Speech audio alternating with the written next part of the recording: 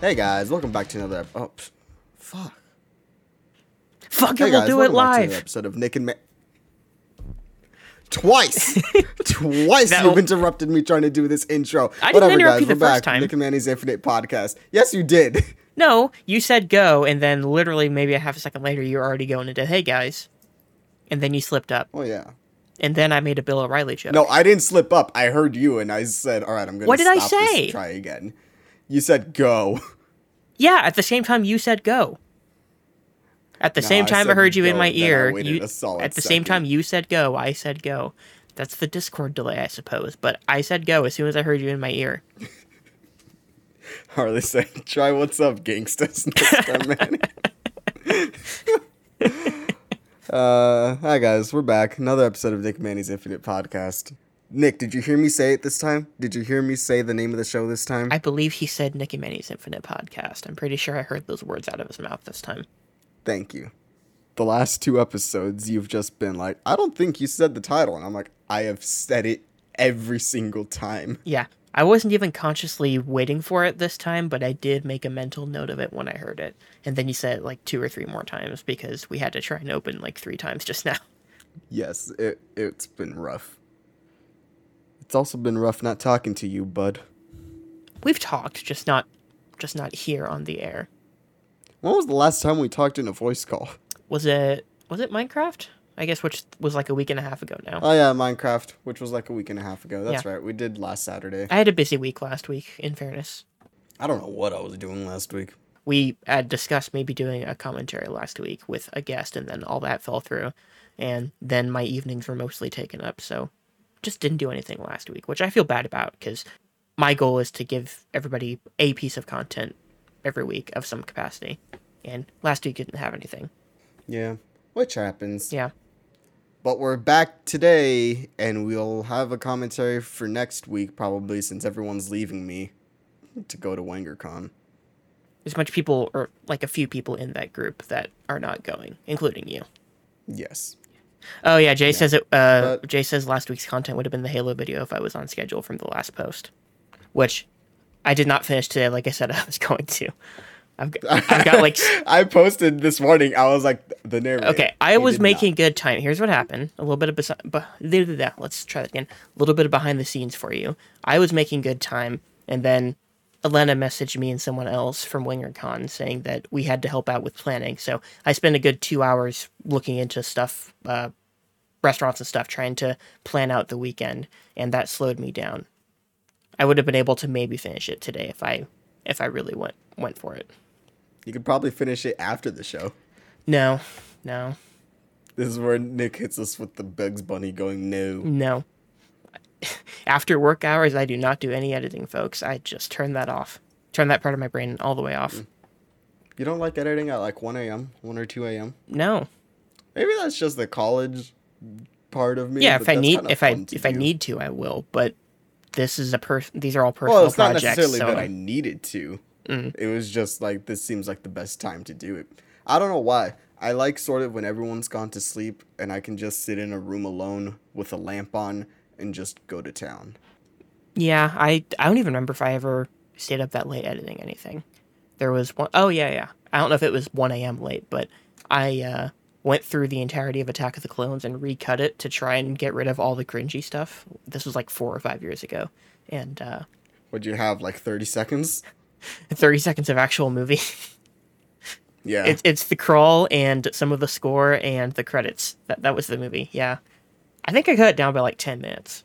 Tried to make it into something that still made sense, but I cut out a lot of Anakin and Padme. Herman says some of his best editing happens at like 3 in the morning. I never even stay up that late, to be honest with you. That was the latest I stayed up for editing specifically, was 3 a.m. I've done like all-nighters and 24-hour, like I'm staying up for like 26, 27 hours before. But for editing, I believe it was 3 a.m. and then I just fell asleep. And then I woke up and dragged myself to bed. Yeah, I've never done that, but I've never had like hard deadlines on stuff. Like I've had deadlines before, but nothing so pressing that it's like I need to stay up all night to work on this.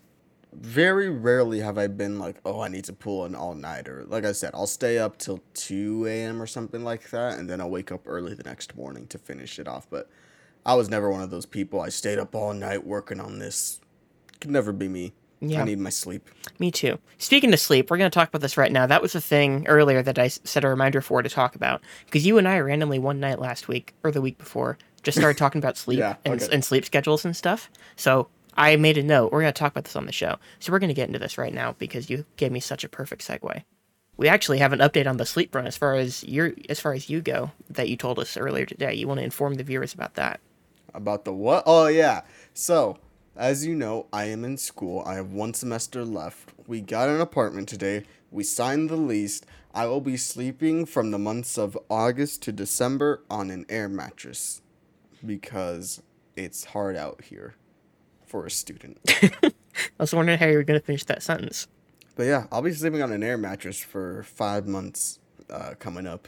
So that's going to be fun. Yeah, I never ran into this issue in school. I wasn't thinking about it. For some reason, I was thinking that you were still in school housing, which I was always in, either in a dorm or in a campus apartment. So my bed was always provided, so I didn't have to worry about moving a bed, which you would have to worry about. So I didn't think about that before. Yeah, I would be sleeping on a school bed, a school provided bed, but here's the thing.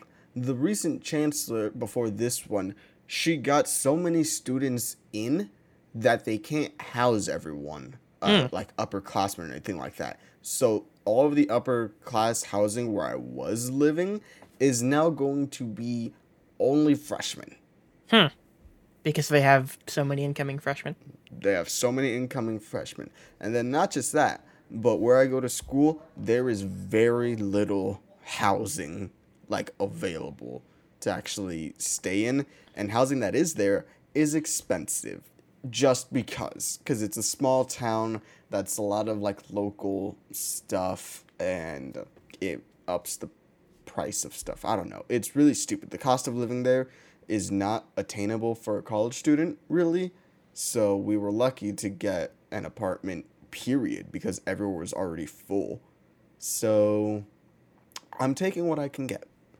The issue with that is that I'm only there for the next 5 months, and I don't live there because I live 4 hours away. I don't have a car, so it's really just they bring me up, I stay up here, and then that's that. So I don't really have a car to do that. We don't really want to pay for storage if I'm not going to be there.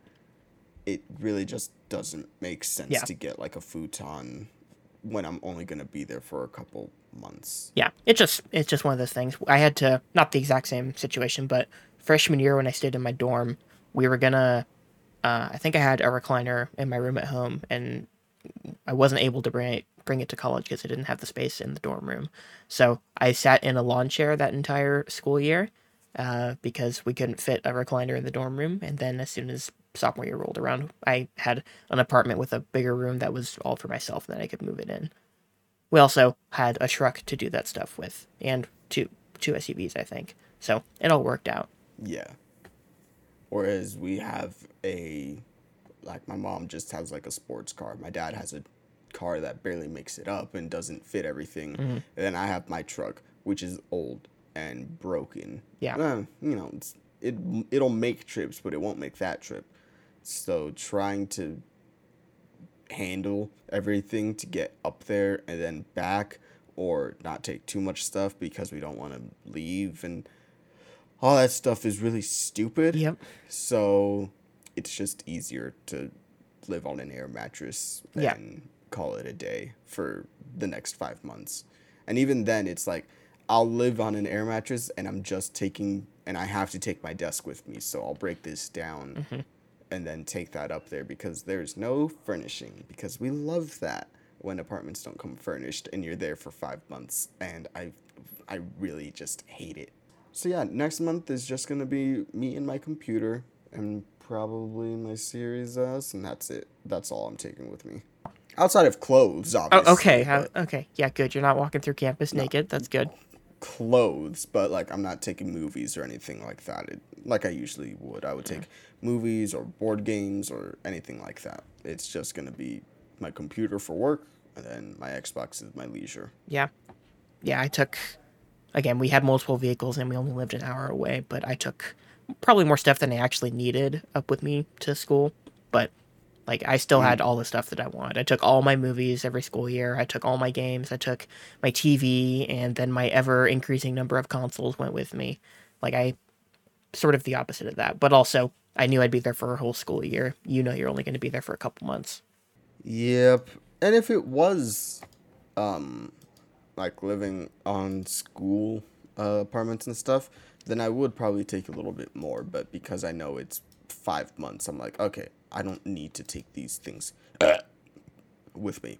I'm just gonna take what I need, and then there's already stuff in the storage unit, so I'm gonna send a bunch of that back down.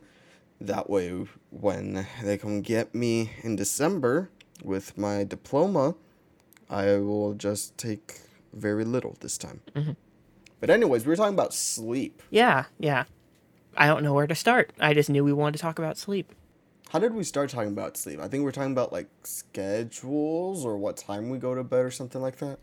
Something like that. It was probably, I was pretty sure I said something and you thought I should have been in bed by then and I wasn't. It was how I'm going to guess that started. But I'm going to look it up here on the Discord while we talk. Because I'm curious now. He's going to look it up there. Steph says IKEA delivers. Steph, I'm there for 5 months and then coming back down. It's not worth it to buy furniture for 5 months and then try to sell it off, which is going to be a hassle. Trying to relet my apartment, which is going to be a hassle as well. So it's not going to be great. And trying to pay off housing and school is not going to be fun either, because those are also more money. Yeah. And I'm going to hate it. Yep. I just put all that stuff in as part of my loans and said, I'll get to that another time. And I still haven't had to get to that yet because they keep getting deferred. Yeah, we already took out loans. Yeah. And we didn't want to. Okay, I found it in the Discord. It was a week ago, and I said, I've stayed up so late that the thunderstorms have begun, which will prevent me from falling asleep. And then that got the ball rolling. You're like, oh, you're a light sleeper, huh? I don't think I'm a light sleeper. I think it's just if there's noise like that or the flashing of the lightning, it makes it hard for me to fall asleep. I can usually stay asleep easily enough.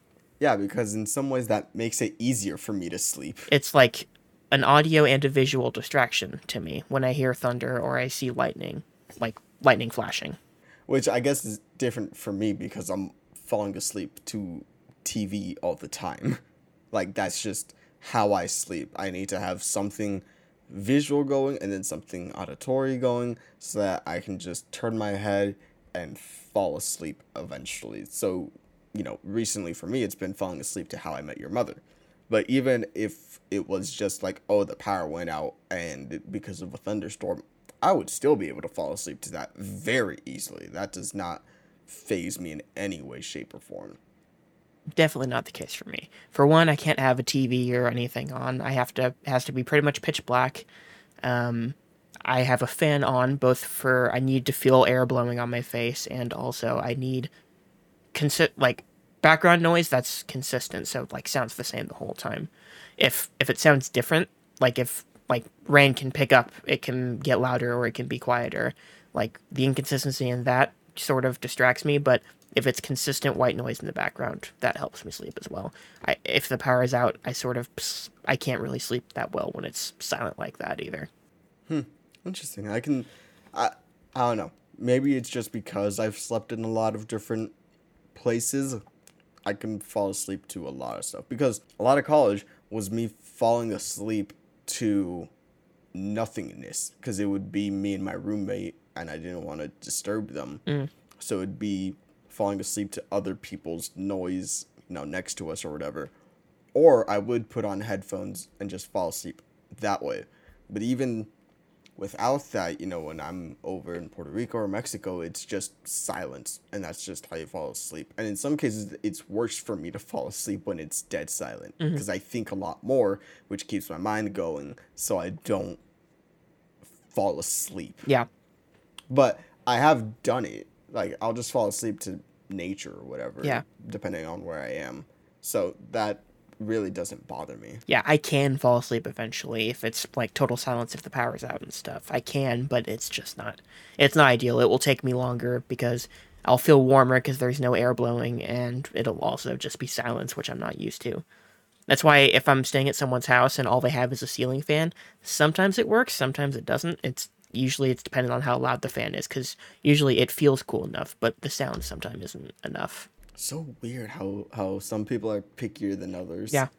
But you also can't nap, whereas I can nap. I will get home after, I don't know, like let's say today, for instance, we went out to lunch. When we were on the car ride back to work, I was about to fall asleep. I could have just easily have fallen asleep in the warehouse and gone on with my day and and been totally fine. But even like here at home, if I wake up and let's say I go get breakfast or I just go hang out downstairs for a little bit, I can come back on, put on a movie or YouTube or something like that, hit my pillows, I'm asleep. I am fast asleep. And there was something I was going to say about that too, and now I don't remember. Oh, remember how many times I tried to watch The French Dispatch? And every time it would be the middle of the day, and I would just fall asleep, because that's just how my body works. Yeah, I can't do that. For me, napping is a no because it's harder. It's not impossible, but it's harder for me to fall asleep if it's light outside. So if there's any light coming in, then that makes it difficult. If it's like, say 7 o'clock in the morning and I am not supposed to be awake yet, if it's like a weekend or whatever, and there's light outside, I can usually fall back asleep because I'm still groggy. But if I'm awake for too long and it's light outside, I'm just awake. And that's just kind of how it is. And if my alarm goes off and I'm up for the day, then I am up for the day. I am not falling back asleep until I go to bed that night. I think a lot of it for me is that once I reach that point where I'm up for the day, then if I try and, I guess, simulate through the day with sleep, then I feel like I'm wasting my day and I could be more productive with that time. So I just stay awake. And usually all my tiredness is gone by lunchtime, I would say. So if it's like a late afternoon nap or whatever, I don't feel tired at that time. I don't really feel tired again until it's close to bedtime. It's usually the first couple hours after I wake up in the morning I'm tired, and then around the time I go to bed I'm tired. But in between, I'm not usually really tired. So I don't usually feel the need to nap. The last time I napped, I think, was like 5 years ago and it was because I was sick. I had like a really bad stomach bug. So I was trying to sleep through all the feelings of having to puke. And that was the last time I napped. And it was only for like an hour. I can't even think of the last time before that I voluntarily napped. It was probably at least a good 10 years ago, if not more. Weird. I napped maybe 2 or 3 weeks ago. It's just weird because there are just times when you need to nap. And for me, it doesn't affect me to where I'm like, all right, now I have to stay up until this cycle. I'll stay up a little bit longer than usual. Maybe I'll stay up until 2 or 3, but that's fine with my body. And then I'll just go back to sleep and be totally fine. I don't really get the whole not productive thing, but that's just difference in the way our brains work. Harley says, I've napped just to avoid dealing with the heat during the daytime. That is also fair. To me, that would still be dealing with the heat, because if it's warm, I'm going to struggle to fall asleep. So that's just how it would be for me. I think it would still be a struggle for me to sleep. So at that point, I would just try and get through it. But that's me. I was going to say, exceptions to the rule for me are when I am in somewhere, like if I'm in a car or in a plane, if I am somewhere where I can't get out, like if I'm on a long car ride with someone or if I'm on a flight, I'll nap on those, especially if it's like a red-eye flight really early in the morning or really late at night. I'll nap during that, or if it's a long car ride, I'll nap in the passenger seat or whatever. That's the exception that I make. If I'm at home, I don't just lay down in my bed or sit back in my recliner and nap. I just don't do that. Gotcha. No, I could easily do that. But my dad also napped a lot, so I would nap with him growing up. So maybe that's what it is. But I don't know. It's just built different, clearly. Yeah, we didn't even get into what's your average sleep schedule. I know it's dependent on time of year for you because you're a student, but lately it has been midnight/1 a.m. to about 7:30. Yeah, that's about fair. In college, I would basically anywhere between 6 and 8 hours was what I would shoot for. So if I was like really into a video game, or if I need to finish homework, or if I was watching a movie, if it was like 6 hours before I needed to wake up, that was like my cutoff. I wasn't staying up any later than that. And I had different wake up times depending on the day because of when classes started and stuff like that. And right now with my current job, some days I'm working, some days I'm not. And during the school year when it's really busy, some days have later start times than others. So some days I'm up at 4 o'clock because I have to make a really long drive, and some days I'm just up at usually 9 o'clock is my normal excuse me. Usually 9 o'clock's my normal wake up time. Between 8:30 and 9 is what I do most mornings right now when I'm not working in the morning every single day. I'll usually go to bed between midnight and 2 a.m. It's usually between midnight and 1 a.m. I'll usually get between 7 and 8 hours, at least at this current point in time. Which is weird because I think in school I get more sleep. At least last semester, I think I got more sleep because I could sleep until easy 10, 11 a.m. most days except for Tuesday and Thursday. Yeah. And Friday. Yeah. But Monday and Wednesday I could sleep in until 10:30 easy and just not care. Yeah, my body usually starts waking me up around 8 o'clock just naturally. I would say most mornings now when I have an alarm set for 9, I'm usually up at like 8:15, 8:30, and then I'll lay back down for the last half hour. My body usually gets me up around that time, and it doesn't matter when I go to sleep either, unless it's like unless I was up like really late, like New Year's a couple years ago, and we were up until like 4:30 in the morning. I didn't get up until 10 o'clock because my body had to recharge, so it was later than usual, but usually between 8 and 9 is when it gets me up. Mine's usually around 9-ish that it'll wake me Yeah. up, but since I'm at work most of the week, it conditions me to wake up a little bit earlier than I would like. Yeah. And then probably last thing before we move on, because we still have some other stuff to talk about. You a side sleeper, a back sleeper, stomach sleeper? All of the above. What usually happens, I think, most of the time I fall asleep on my back, and then if I wake up in the middle of the night, I go to my side, left side, and then if I wake up again, I will sleep on my stomach. I don't like sleeping on my stomach all night because of the angle that my neck is at. I don't want it to be turned like that for the whole 8 hours or whatever, so I consciously avoid doing that when I first go to bed.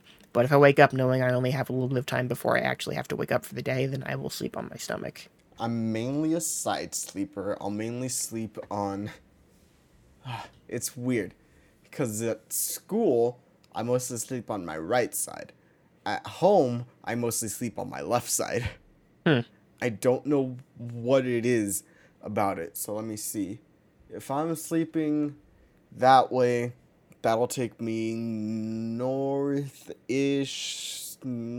well, closer to like west-ish, right? Because there's, oh no, I lied.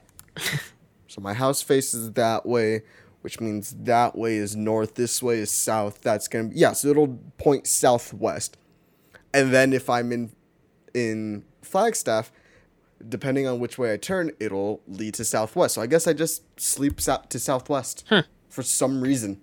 I don't usually approach it that way. I think I saw something like a couple years ago that said if you sleep on your right side, that sort of squeezing puts a little bit more pressure on your heart than the other side, so I kind of avoid doing that, but I'm more of a left side sleeper anyway. It also depends on where my fan is relative to me, so I want to turn more toward where the air is flowing.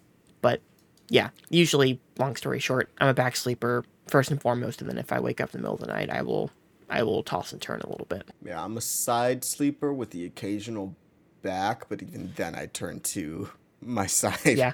Oh, now here's a question. One thing I did want to ask. How long on average would you say it takes you to fall asleep? Depends. If I say I'm going to sleep, that means I'm going to lay in my bed, watch TikToks for another hour while something on the TV is going on in the background. Then I'll put my phone down, I'll watch TV maybe about 10 minutes or so, and then I'll fall asleep. Okay. But if I'm like, all right, I'm going to go to bed, 5 to 10 minutes and I'm out. Okay. Yeah, I think it's actually gotten lesser for me over time. It used to be probably 30 to 45 minutes for me to fall asleep. And Ugh, you disgust me. I wasn't happy about it. It's not like I had a choice in the matter. I would say it was that way until maybe the last year or so that I've started noticing I get to sleep quicker. I think part of it was actually working full time and getting up really early some mornings. I was just more tired in general. So I started falling asleep quicker. But I've noticed even now when it's a much less busy time of year for me and I don't have to wake up early most mornings, I still feel like I get to sleep within probably 15 to 30 minutes, I would say, which is a big improvement over what it was for me. I purposely leave my phone across the room and plug it in so I don't accidentally turn it off when I mean to snooze it, because I did that a lot growing up and I overslept a lot in school because of that. So at a certain point, I think in high school, I deliberately started setting my phone across the room, so I had to physically get up, walk over to it, and turn it off. And at that point, I'm up for the day. I have to, if I'm gonna lay back down, I have to consciously choose to lay back down. That was my whole thinking behind that. So it's the same for when I go to bed. When I put my phone on the charger, I am going to bed. I'm not looking at my phone. I'm not killing time with it. It's a conscious choice for me. It's like, yep, I'm committing to this. I'm going to bed. And usually, because I commit to that, it actually takes me a bit longer to fall asleep than it would if I was like, I think last week when we were talking, I was sitting in my recliner and I was feeling really tired. And if I had just let myself nod off to sleep, I would have been asleep within a minute or two. But actually choosing to lay down and go to sleep, it took me, 10 to 20 minutes, I would say. It's just interesting how all that works with the brain. Yeah. Whereas I'm over here being bougie, I have my Google that I can be like, okay, Google, set an alarm for 7:30 in the morning. Done. Your alarm's set for tomorrow at 7:30 a.m. Boom, my alarm is set, and I don't have to get out of. I mean, I can get out of bed, but that's already halfway across the room to where I can just keep my phone next to me. It's an addiction.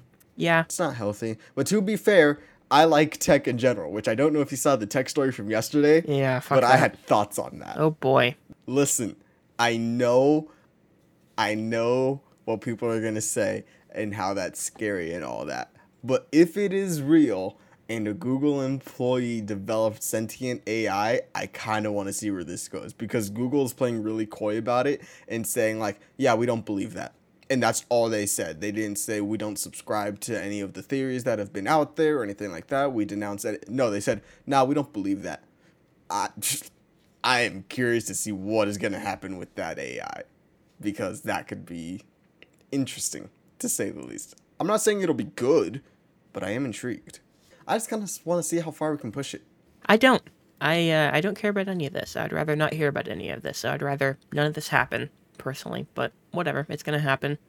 Yeah, it'll happen. But to be fair, I've already lost faith. I'm already like, let's go for the ride. Let's see how far we can go. Oh yeah, we had. We're not gonna talk about this on the show. We had a hell of a philosophical discussion the other night. Yeah. You're more nihilistic than me, and I don't think I saw that coming. I am, but I'm not. I'm more nihilistic, but because I am, I just don't care. Steph said we should not allow sentient AI to exist. That's so scary. But Steph, they're alive, like me. We have to let them exist. You know what is cool technology-wise? Video games. All right, Elena, you can check out now. I saw their comment saying they preferred the sleep chat over 40 minutes of video game talk in the beginning. Sorry, Elena. Yay, Cyber... Hashtag yay Cyberdyne. Protect yay robots. Okay, yay robots I know. Cyberdyne. I don't know what it is. Yay Cyber... Cyberdyne is a company in some sci-fi movie, but I'm not sure which one. Is it RoboCop? Is it iRobot? Is it iRobot? I saw the RoboCop remake. I never saw the original. I don't know if Cyberdyne's the name of the company in that. Real quickly. Cyberdyne. Terminator. What? Oh, no. Cyber... What? Cyberdyne. Go on. Company. What is Cyberdyne? Cyberdyne is a university venture that develops cybernetics cybernetics? Is that cybernetics? Technology that fuses human, robot, AI, and information systems. So there is an actual Cyberdyne. It's from company. Terminator, by the way. But it is from Terminator. Elena and her monitor. It's sometimes used as Skynet's logo. Okay. Yeah, I've seen T1 and T2 a few times each. I know Miles Dyson. I don't remember the specific name of the company. I'm very sorry. I would suck in the Schmodown, folks. That's the moral of the story that we're learning here tonight. Anyway, Terminator 1's better than 2. Video games, guys. Last week was Summer Games Fest. It was Jeff Keighley. Jeff Keighley's an enigma, which we've already talked about. I talked about it with Gabe. Yeah. But We've also yes. discussed him on the show, and I cut most of that conversation out of the episode. Yeah. Needless to say, we don't understand Jeff Keighley really, but hey, it is what it is. How did Jeff Keighley happen? That's all I want to know. Jeff Keighley was a journalist. He's like a Canadian journalist, I know. Yes. But like, how And did so he from become? there- How did he become the vessel of gaming? The guy who, when Hustle? I think it's literally just hustle. I literally think he just kept putting himself into that position. he's the embodiment of all the things that your parents and advisors tell you growing up about networking and getting to know people and using your connections, is what I think Jeff Keighley is, and that's why he's gotten to the point that he Yeah. has. 1,000%. But we're not talking about, I mean, we're kind of talking about Jeff, because Summer Games Fest is last week. It started with the Summer Games Fest show, with Jeff Keighley hosted, and there wasn't really a whole lot interesting there. It was a lot of space horror games, which everyone started to make fun of, because like, oh look, it's the 7th one in a row. There were a couple cool ones. Callisto Protocol looks really good. I literally cannot remember a single thing other than that and The Last of Us remake that got announced. Callisto Protocol looks cool. Do you know what it is? I'm not sure this one. Yeah, I don't know if I've heard of this one. Callisto Protocol is the spiritual successor to Dead Space. So it's the creators of Dead Space, and what they've done is they've essentially taken everything that they learned from them, and they just made a different game that is very much Dead Space. Like the animation, you know, like how you can curb stomp aliens in Dead Space?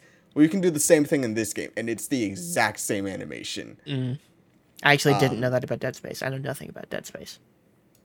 You've never played Dead Space? No, I legit know nothing about Dead Space. I don't even my know what God. type of game it is. I couldn't even tell you if it's like a third-person shooter. If that's what it is, I didn't know that. Dead Space is a third-person survival horror game Okay. set in space. But their game is finally getting ready to come out, I believe, in this year. If not, it's next year. But that's been worked on for a long time. I have a list of some other games here. Midnight Suns I'm excited for because I like strategy and I like Marvel, so two things that I already enjoy. Modern Warfare 2 was there, and it didn't really look that cool, in my opinion. It didn't really look that interesting. It just looked like another COD demo, so didn't really care about that. Goat Simulator 3 was there, and they teased everyone by recreating the Dead Island 2 trailer. And everyone's been waiting for Dead Island 2 because that game was announced years ago, and nothing has come of it. Other than, I think, that trailer and a couple gameplay things, but very little has come out of Dead Island 2. Did we never get an official Dead Island 2? No, we have Dead Island and Dead Island Riptide. I thought we had a second one and then Riptide for whatever reason. No. So that was there. They recreated the Dead Island 2 trailer where people are having a nice day and they're getting bit by zombies. But in this one, it's goats that start attacking them and wild things happen. And you realize, oh, it's Goat Simulator. Which I don't think there was a Goat Simulator 2. Yeah, I was So gonna say, think I they're saw just I saw going- that. I think that's the joke, is that there was never a Goat Simulator 2. Yes. Yes. So they're just going to Goat Simulator 3, which I like. Yes. I like the cheeky humor of that. Teenage Mutant Ninja Turtles Shredder's Revenge. We established a while ago that I like Ninja Turtles a lot. And that for I know some nothing reason, about them. Yeah. and that you know nothing about it. But this game comes out Thursday on Game Pass. So I will be playing that. They announced Casey Jones is the last character and that they're putting in a 6-player co-op mode for it. So that's going to be fun because you can play as the 4 turtles and then Splinter and April, or April and Casey, or Casey and Splinter, so on and so forth. So that's going to be a fun one to play through. And it's a side-scroller beat-em-up action game. But the big announcement from Summer Games Fest that was leaked and that has been rumored for years, well, not years, it's been a couple months, it's been like a year, was The Last of Us remake titled The Last of Us Part 1. And we know that I myself am personally not the biggest Last of Us fan. I like the story a lot, but I don't find much else in it appealing than that. So they're remaking a remaster of a game that came out 9 years ago, and I just think it's completely unnecessary. I'm looking at screenshots and video from Last of Us, the Last of Us remake on PS4 compared to The Last of Us Part 1, and I'm like, I like the PS4 version perfectly fine. I don't really need all these updated graphics because it's a PS3 game that still looks good, in my opinion. Let games age before you remake them. Like Final Fantasy VII getting a remake, now that's perfectly fine. It's been years since that game came out. It was turn-based, and it was sprites, and it was no voice acting, no cinematics, nothing of that. Yeah, it was a PS1 game. It was like 23 years. Yes, because there were, I should correct myself, there were like cutscenes and stuff, but nothing to the level of what we have now. Last of Us is a modern game that still looks and plays perfectly fine, and there isn't really a need to update it. Like Resident Evil 2, that's a good one to remaster or update or remake. You know, Last of Us 1 to me just doesn't really seem like that. It just seems like, oh, new console, Last of Us TV show comes out next year, let's do it. Yeah. And I'm like, I would rather you guys work on a new project. Maybe you guys bring back Jak and Daxter. Maybe you guys remaster Uncharted 1, which is, in my opinion, a better game to remaster than Last of Us. But it is what it is. $70. That's coming to That's coming to PlayStation 5 and to PC at some point. But yes, did we already talk about the Sony event? Not yet. I didn't even know Sony had their own event. But hold on, there's one other thing that happened at Summer Game Fest that I wanted to talk about. One thing I did actually hear about. Did you hear that the hierarchy of the DC universe is about to change? Oh my god. Okay, so The Rock comes in the middle of the show, right? Games are coming, we're having an okay time, whatever. And then The Rock shows up, and you expect him to say, okay, maybe he'll talk about Fortnite, maybe they'll announce the Fortnite movie, maybe he'll promote his character that was in Fortnite or anything like that. He mentions that him and Epic did a collaboration, and then he goes off and does an ad for The Rock. He talks about Zoa. He talks about Black Adam. He talks about The Rock just being The Rock. Did he talk about Terramana tequila? Did he mention the tequila? I don't think he mentioned the tequila. Damn it! But he literally starts the video with him working out or whatever, and then he like lifts it down and he's like, yeah, I'm here at the compound, whatever he calls his gym or whatever. It's so stupid. And I really just hate the hierarchy of the DC universe is about to change. Shut up. Anyways. Whose fault is that? The fault like of the people who made shitty movies for 10 years? Yeah, I bet that's the reason your hierarchy's changing. For fuck's sake. Anyway. Either way, The Rock just doing an ad for The Rock for 5 minutes was really stupid. That's hilarious, though. In the middle of a fucking gaming event, he talks about everything but games. Like, that's the best. And isn't he working on a game show right now? Like, isn't he producing a game, like a TV show based on a video game? Let's see, The Rock video game show. He's working on something. It's in another video game movie, and this one is, oh my gosh, I cannot remember what it was. Anyways, he said that he was working on something, and then it came out, and everyone was like, that's what it is? When we all thought it would be Fortnite or Gears of War or something. Yes, what was this? It was something stupid. Hold on, I'm looking it up. The Rock is now my enemy for not calling his gym the Tumbler. They polish rocks. That is true. I do like watching Tumblr videos on TikTok, which is funny because Tumblr and TikTok are two social media platforms that are full of degenerates. But yes, while you're looking up the Rock thing, I'll quickly talk about Sony's State of Play. Sony had a 30-minute State of Play that consisted of Street Fighter 6, Final Fantasy 16, there was some other announcement, and then Marvel's Spider-Man is coming to PC, and Marvel's Miles Morales is also coming to PC this year. So those two are cool announcements. I like those two games. I'm happy to play them on PC. The rest of it, I'm like, this is clearly not for me. So I didn't really care for the State of Play. If you liked Street Fighter 6 and Final Fantasy, I am sure you had a great time. Oh, they announced Resident Evil DLC. Resident Evil DLC and Resident Evil 4 remake.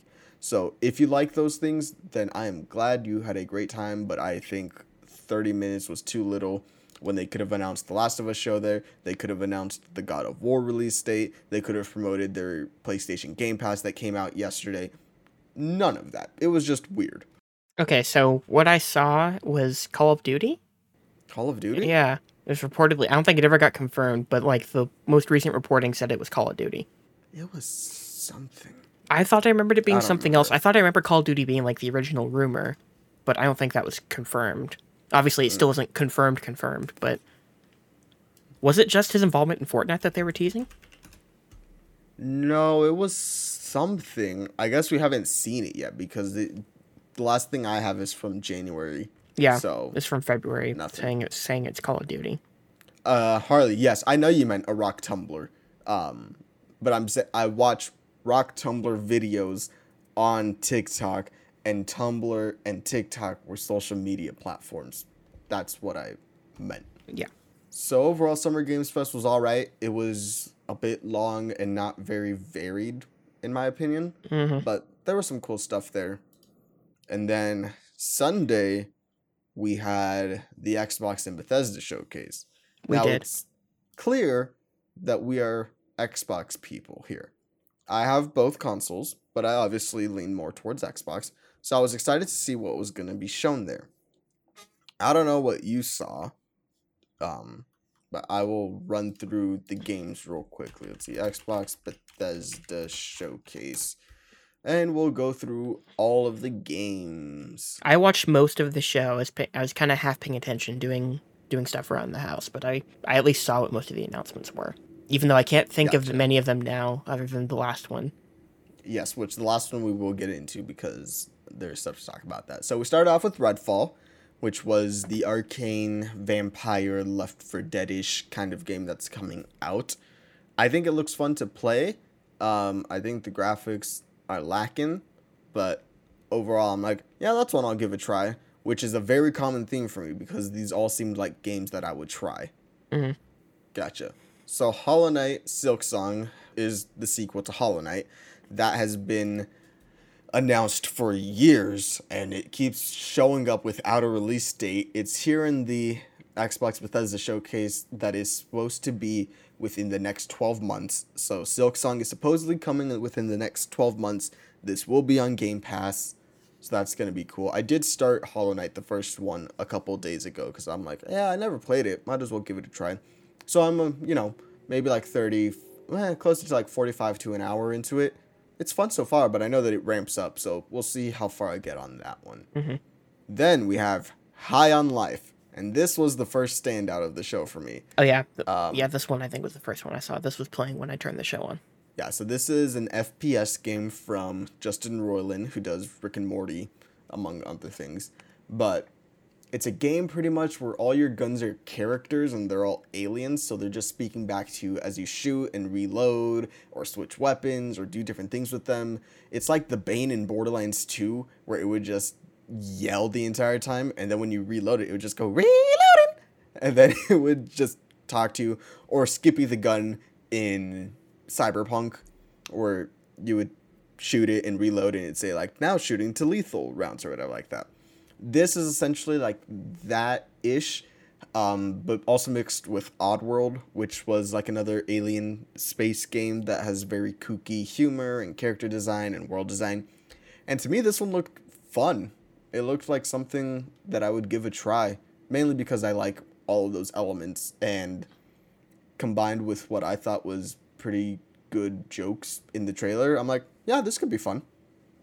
It looked like the kind of thing that I would try and play for about an hour. I would have some fun, but I think it would annoy me, was kind of the vibe I got. See, it would not annoy me, but we have very different gauges for that kind of thing. Yeah, I think it's going to be on Game Pass, so I think I will give it a shot. I don't know how I'll feel about it, but again, that's the good thing about Game Pass in this scenario is you can try new stuff, and you don't have to feel obligated to play through too much of it because you're not invested too deeply in it financially. Yeah, which is cool. We had the Riot Games announcement, which I don't play League, I don't play TFT, I don't play the mobile version of League, but I do play Valorant every now and then. So getting to be able to unlock all the Valorant legends, I did like. And I know that there are some people that are like, oh, are you kidding me? I spent thousands of dollars in League or like these other games, and now they're just going to give all the characters for free. Obviously, they're just, mad that they did all of that years ago and that now it's free, but they're generally happy that it's being more available and accessible to people. So that is a plus for me. Should be a bigger deal than it is that League's going to be on Game Pass, just because I know that's a huge game and it's been out forever. But yeah, it didn't seem like, it just seemed like another announcement as part of the big show. I the issue is League is already free to play. It's just Oh, is all it? the characters and stuff that Okay. you want to unlock. So that's the main thing is that Yeah, I didn't even know that much about it. I didn't know it was free to play. yes, and it's only on PC. So that's another thing of if you don't play on PC, it's not coming to Xbox or anything like that. It's just unlocking all the characters for the PC version. Gotcha. Okay. Next up, we had A Plague's Tale Requiem. I have never played A Plague's Tale. I hear good things. This one looked good. It looked like a good stealth action game set in medieval times where you can control rats and you're protecting, I believe, your brother, but it might be your sister. I'm not sure. I missed this trailer. I think I was doing something and I just totally missed it.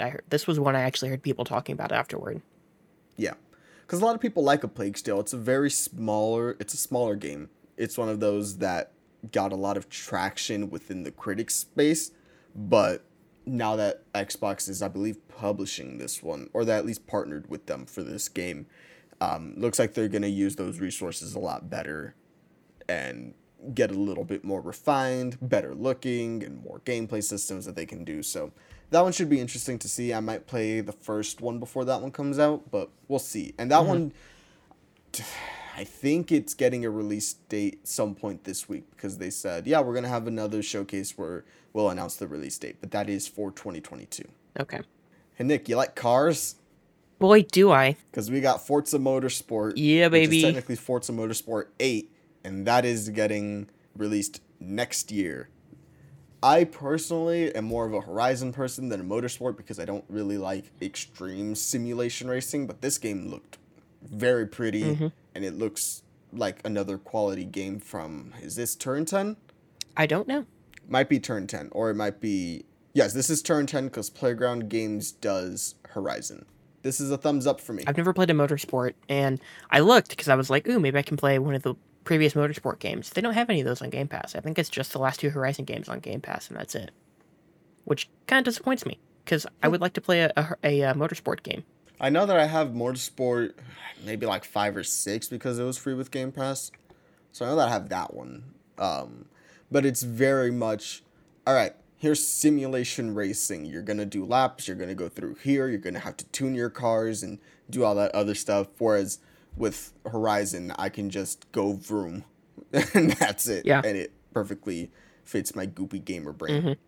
Yeah, Horizon's great for that. Yeah. Hey, Nick, do you like flying? Boy, do I. Because Microsoft Flight Simulator is getting some updates. Yeah, it is. The first of which was the Halo Pelican coming to Game Pass day and date.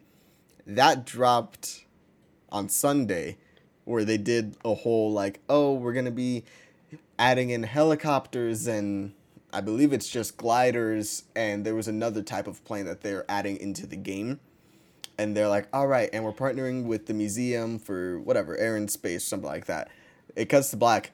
You hear some music come up, and it's the Halo theme. The Pelican slowly rises, and then boom, you get to fly the Pelican. And they go, and they show it going into space. I don't know if you can. You can speak to that, because I know that you were playing it a little bit. But Pelican, guys, we can fly it. Last time we flew it was, I believe, Halo 4. Yeah, you can fly it in Halo So- 4, and I think that's the only game that you've been able to fly it in. I think that's the only game. Yeah, because you can't in 5. I think it's only 4. Yeah. So I used the Pelican last night, and it's okay. You can't turn, at least not that I could figure out. None of the usual buttons and inputs to turn your plane worked for the Pelican. It moved like 1 degree every 10, 20 seconds.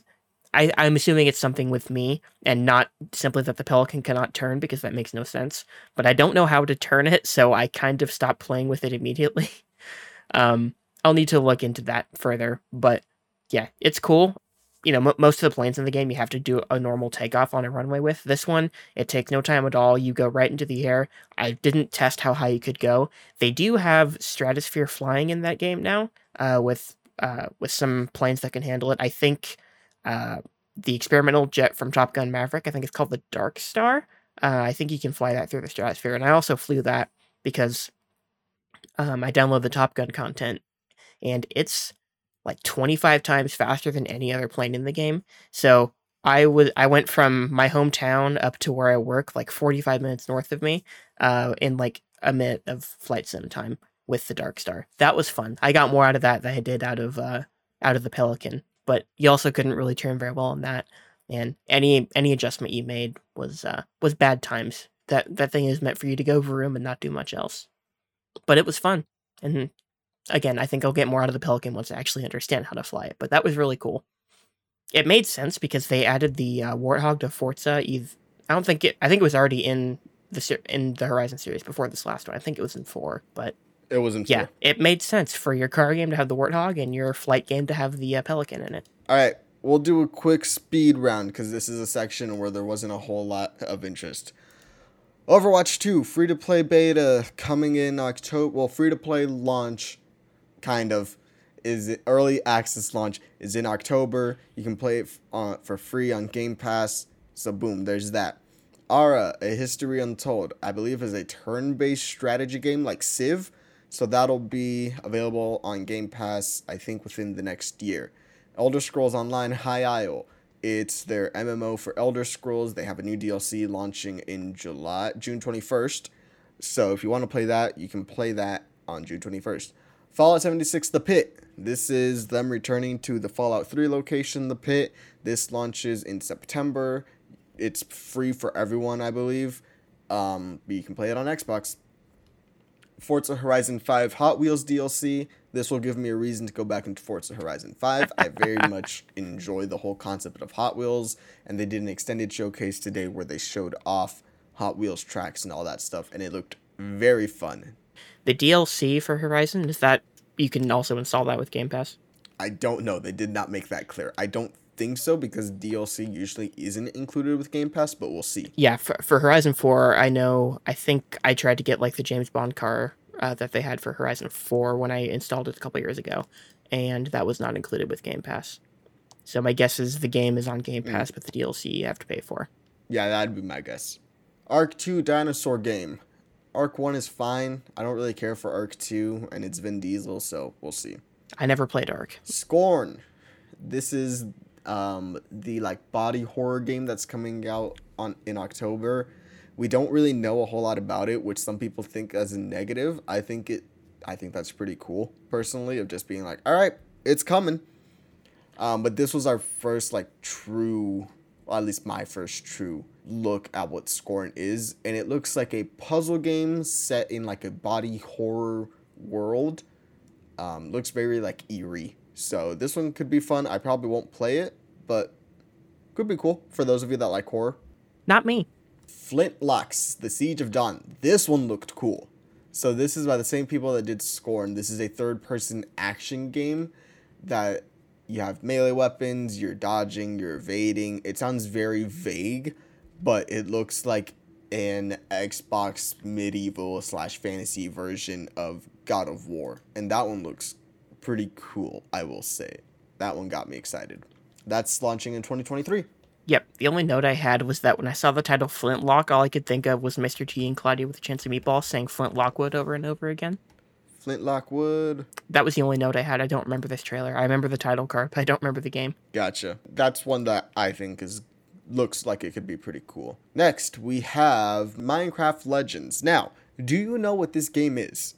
I remember seeing the trailer, but I don't actually remember what the gameplay was. This is an action strategy game set in the world of Minecraft. That's right. Yep. The rumor that I heard is that it's an RTS, which is, real-time strategy, so something like the original StarCraft or Warcraft, those kinds of games.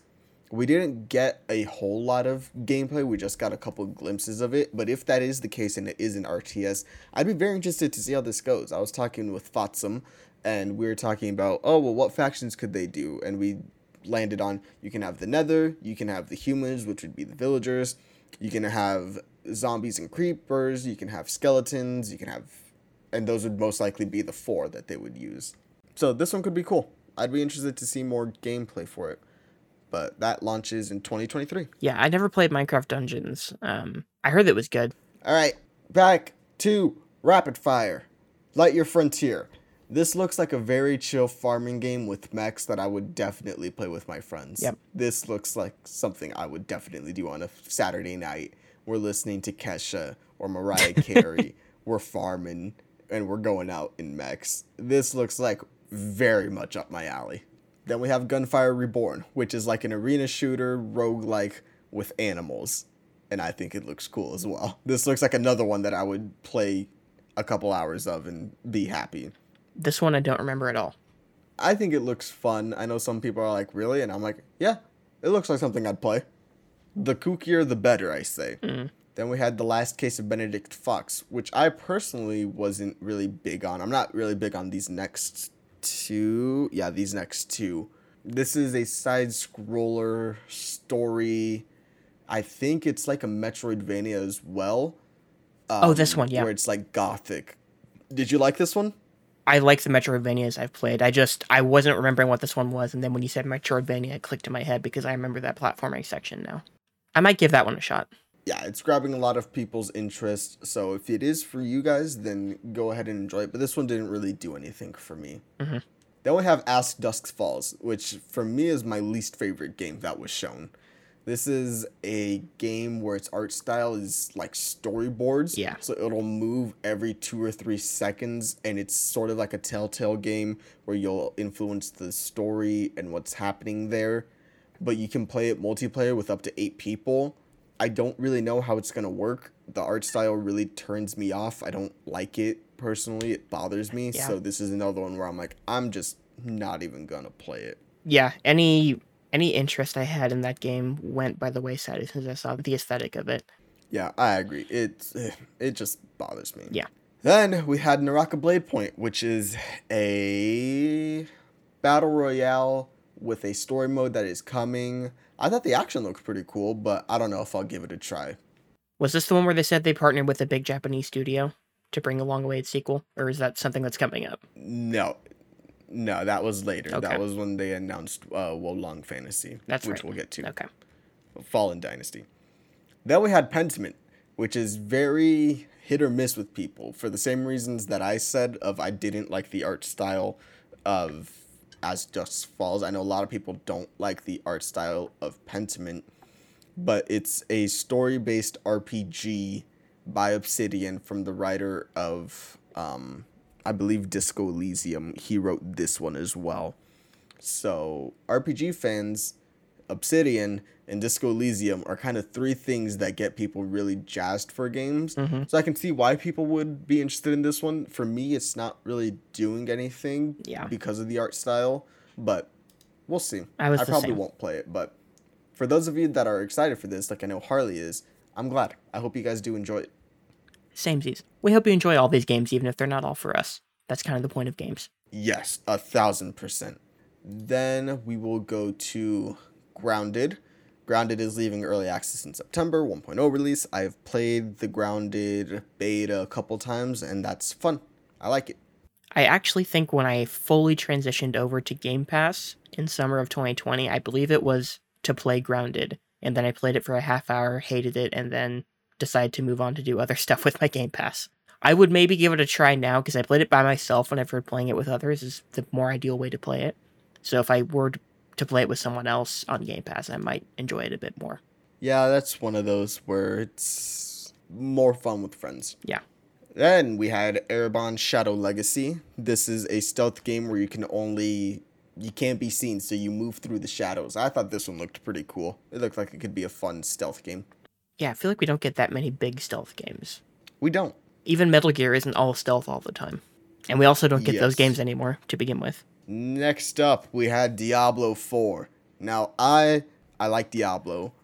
I'm not super well versed in all the lore like some people are, but I like what I play of Diablo. Now, we will take this moment to address Bobby Kotick is scum. Activision needs to treat their employees better. Activision Blizzard, I should specify, needs to treat their employees better and take harassment seriously. It's disgusting that it still goes on today. I don't approve of it, but Diablo 4 looked rad. So that is what I will say on Diablo 4. Diablo 4 looked like the antithesis of what I like in games.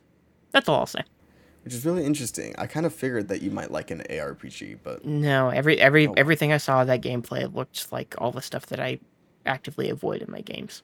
and why would that be? I'm just curious. I don't know. It's just like I don't even know if I've actually played a game like that, but just a quick look at it, I don't know, seems like the kind of time sink grind game that would bother me if I tried to get too much into it. And the gameplay didn't seem deep enough to warrant the grind. I feel like that's how I usually feel about games like that, is that there's not enough depth to the gameplay for me to want to grind it as much as it needs to grind it. I guess this is me saying that without ever actually having played a Diablo game or anything similar, to be fair. Yes, I will say you were wrong because I played through Diablo 3 a couple times, and each time never really felt like a grind.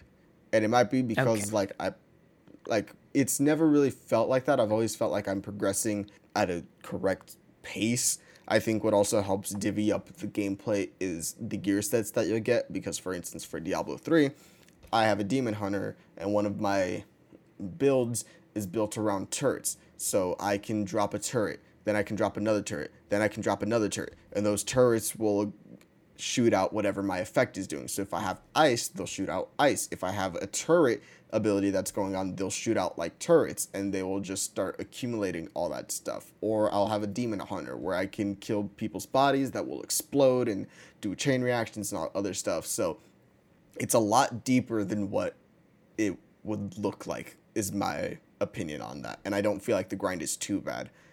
That being said, we have not played Diablo 4, so I'm not going to speak onto that, but I've never really felt a grind being that bad because the gameplay and stuff does appeal to me, and playing with friends does always help improve a game. Okay. Maybe we'll give it a shot with Xbox Game Pass. It's not confirmed coming to Game Pass. It will. If the deal goes through, yes. If the deal even closes up next year in time. If the deal closes up, I feel like they sort of have to put it on Game Pass. They've established the precedent of stuff that they own going to Game Pass day one. Yes. Next up is Sea of Thieves. Who gives a fuck? Sorry, that was a little harsh. I like Sea of Thieves. I don't.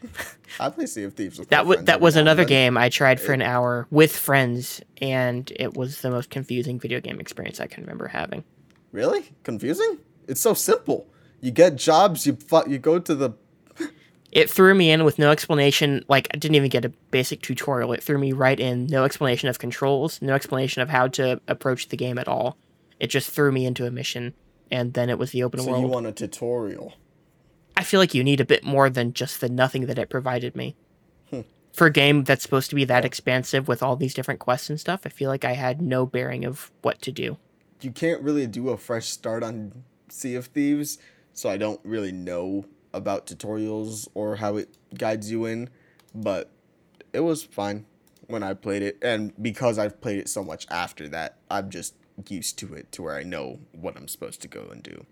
Yeah, But I can see that. It felt to a lesser degree like, real quick, a little tangent. I got Destiny 2 really cheap when they still had the original single-player campaign in there, like a year or so after it launched, and I played through that a little bit, and it started me with the campaign before I could do anything else. And then I installed it like a little over a year ago, I think, to play with friends, and like the campaign was gone, and I had to create a new profile, but it literally just dropped me in, and there was like no explanation of what to do. And it kind of felt the same way when I played Sea of Thieves. It felt like any structure it should have had was just totally gone, and it was just kind of a mess. Original Destiny 2 I will defend-ish because I never really got that, but new Destiny 2, don't even try to get into it. Yeah, it is I played it for impossible. I played a couple missions of it, and I'm like, this gameplay's fine, but I'm so lost in terms of what to do in this game. I don't know where to begin, and it's not good enough for me to want to actually figure it out. Can you confirm that they fully took that campaign out of Destiny 2? That campaign is out. Forsaken is taken out. They took out a lot of the DLCs. They took out planets because what they're saying is that the game is so big that they don't want to take up too much space on your drive and also get based on player engagement and all that stuff. So they took out a lot of content and vaulted it. What I see it as is, I don't know what I see it as, but I don't like it. I think they should have just kept all the content in personally. But it is what it is. Destiny 2 is what it is. Now, it's a very bad new player experience. Yep. No one should try. If you have never played Destiny 2, you're not going to because it's just not worth it. To me, if it's content people paid for, you need to keep that in your game. That's all I will say. I agree. Which the base game, the campaign that they had at launch, people paid for that. People paid $60. Maybe not for that in particular, but that was part of the package when they first bought the game. I'm with you. I didn't like that they were taking out the campaigns and content like that, but Yeah. whatever. Ravenlock was shown off. This one had an art style that I vibed with, and it had like some interesting gameplay. I don't really remember too much about it other than it was kind of like 3D, but it had blocks coming out of it every now and then, and it looked like a action, not RPG, but an action beat 'em up kind of game that you would go through. It looks cute. It looks kind of weird and scary, so might be one that I give a try in 2023 on Game Pass. Next, we had Cocoon. Cocoon is by the people that did Limbo and Inside. This one looks pretty cool. It's a puzzle game where you're using different spheres that have different powers to get onto the next level. I like puzzle games. This looks like something that I would play. Needless to say. This one caught my eye. I think this is the Annapurna game, right? Yes? They also made Outer Wilds. Yeah. Yeah. And Artful Escape, Well, they I believe. published. Okay. They published all of them. Yes. Yeah. Yeah, Outer Wilds is really good. I need to get back to it because it's back on Game Pass, but I think I want to give Cocoon a shot when it comes out because even before I knew it was an Annapurna game, I was intrigued by that trailer. Also, I just pulled up the Ravenlock trailer and I remember it now, and I thought that game looked fun too. Yeah. Ravenlock looks cool. Love the art style. Wolong Fallen Dynasty. Hey, Nick, how do you like Dark Souls games? Oh boy, do I. I played the Star Wars one and it was pretty good. That's all I got. I don't think I played any other Souls game. All right, well, this is another Souls-like game. This is by the team that did Neo, and it looks cool. It was just cinematic, but it looks like it could be a fun game if you like Souls-likes. I know a lot of people like Neo 2 and say that that's the best clone of a Souls game.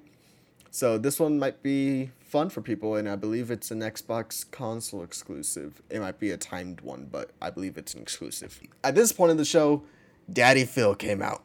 Phil Spencer, the head of Xbox currently, he came out and he said, you know, we really love games and all this other stuff. And it's like, we're really glad to partner with our Japanese studios, and we're partnering with Atlas. And Atlas announced that they're bringing Persona 3 Portable, Persona 4 Golden, and Persona 5 Royale to Xbox and Game Pass, and Persona 5 starts it off in October.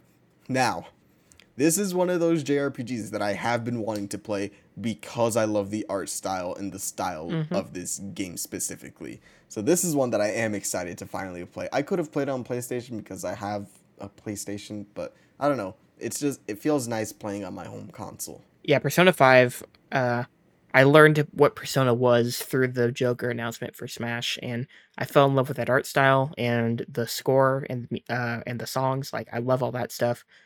It's still weird to me that Persona 5 proper wouldn't have worked on Switch, but they ported like everything but that game to Switch.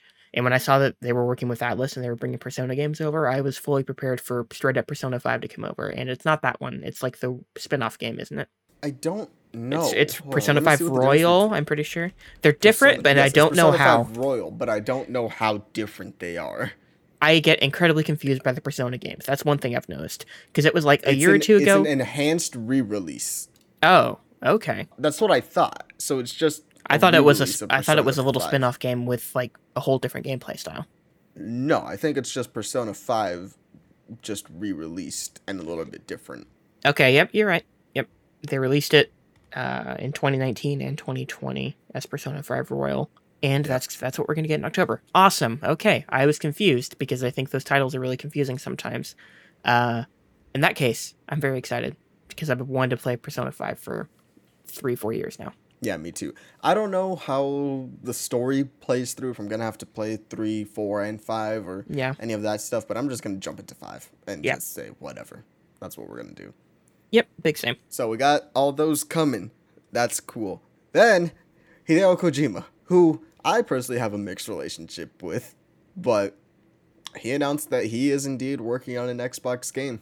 This seemed inevitable, didn't it? It did. Yeah. And then I liked how later on in the day, Kojima came out and tweeted, "I'm still working with Sony as well.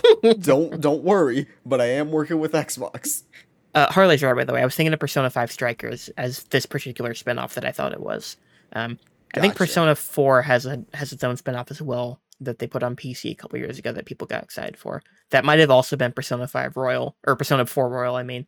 Again, I got confused by this series. Now that I know that I'm getting proper Persona 5. I get confused with the names. Yeah, I'm going to do my research now that I know I get to play the one that I've wanted to play. Yeah, but Kojima going to Xbox seemed inevitable. I didn't think it would happen necessarily this soon, but his Death Stranding director's cut or whatever it was called, that came out. So whatever he was doing with Sony had been fulfilled. We have zero detail on what this game is going to be, which makes me think it's at least 5 years away, which I expect from him.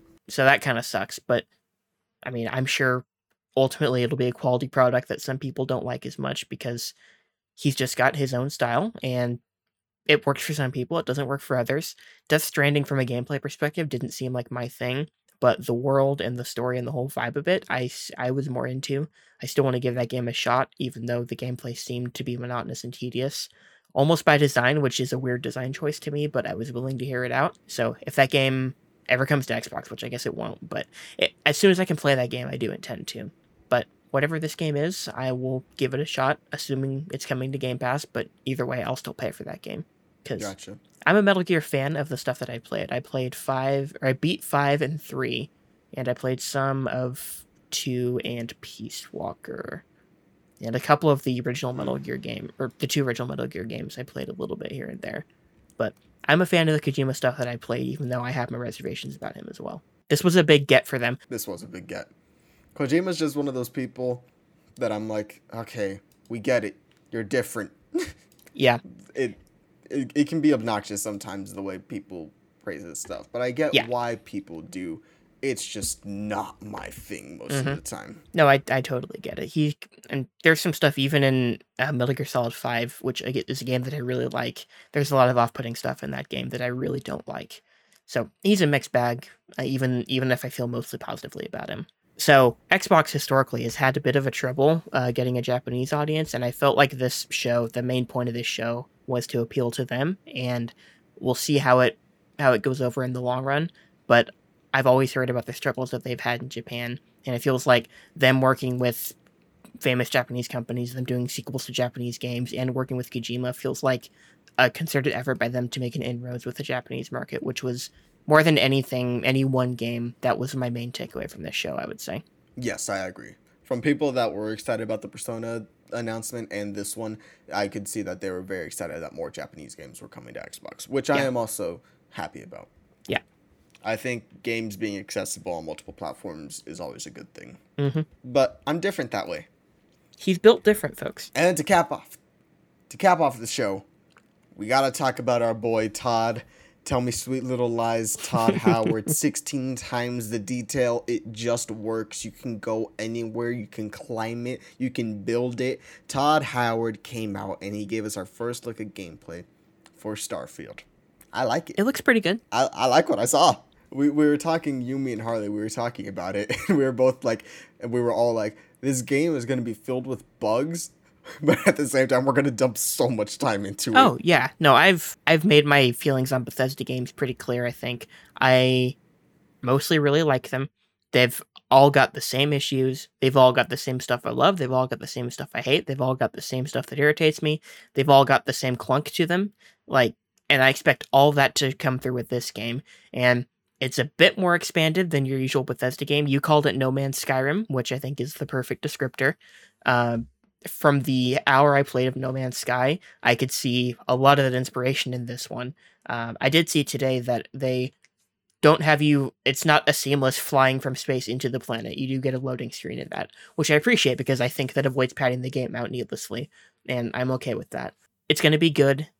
It's not going to be the greatest thing ever, but ultimately it's just going to be good. And I haven't played a game like this in a while, so I'm excited for it from that standpoint.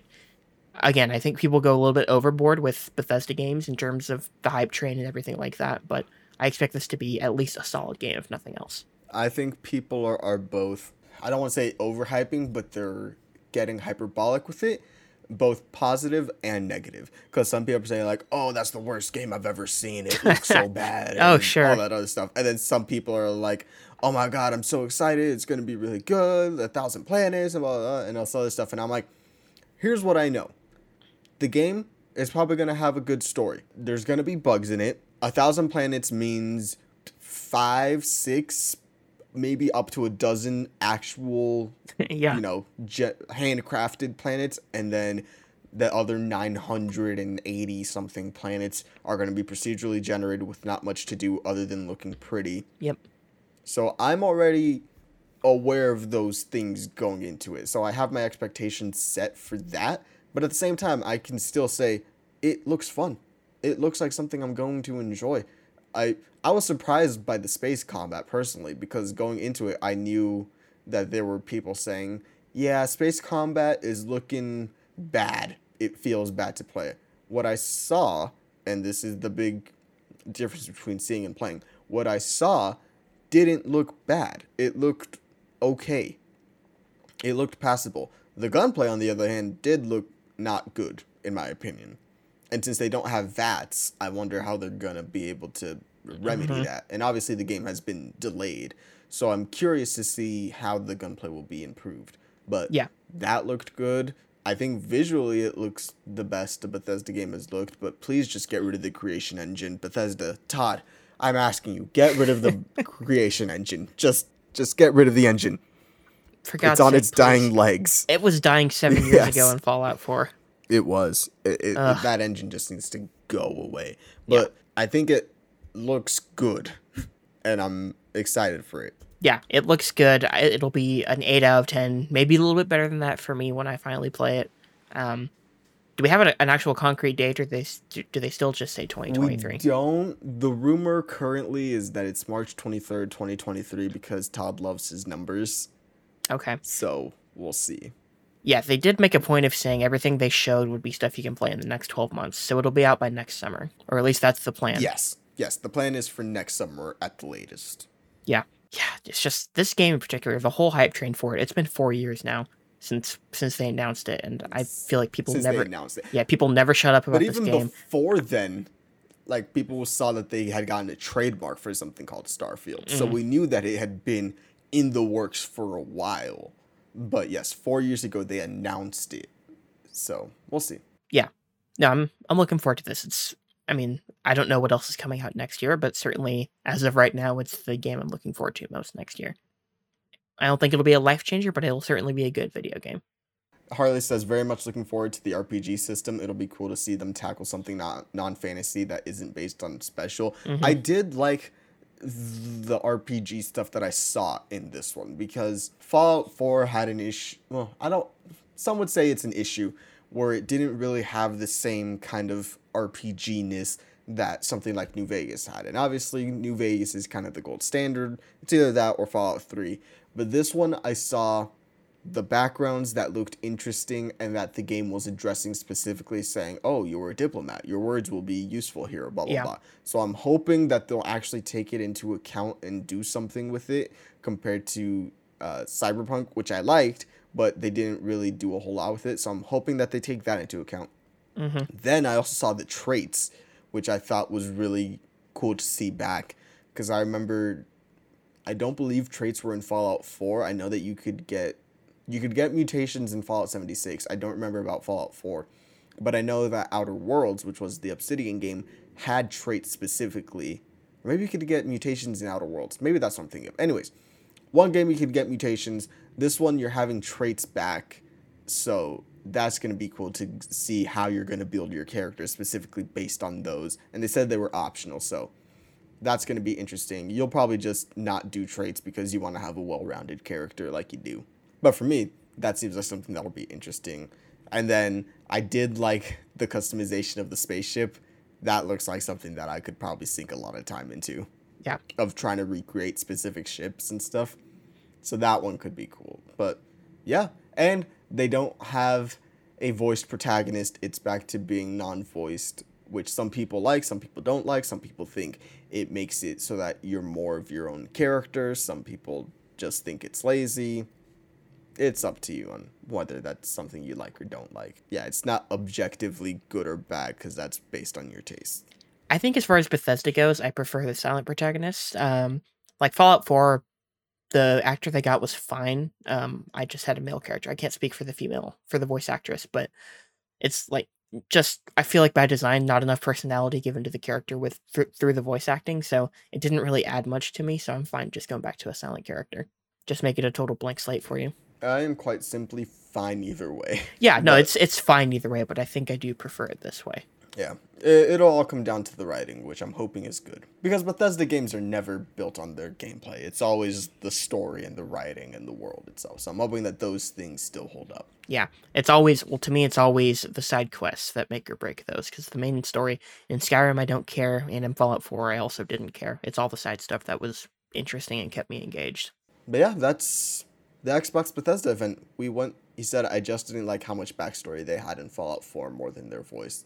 That's fair. Because they do sort of set up, all right, you're this character specifically, rather than you are a type of this character. Yeah. So I can get that. But that's the Xbox Bethesda event. We went through it all.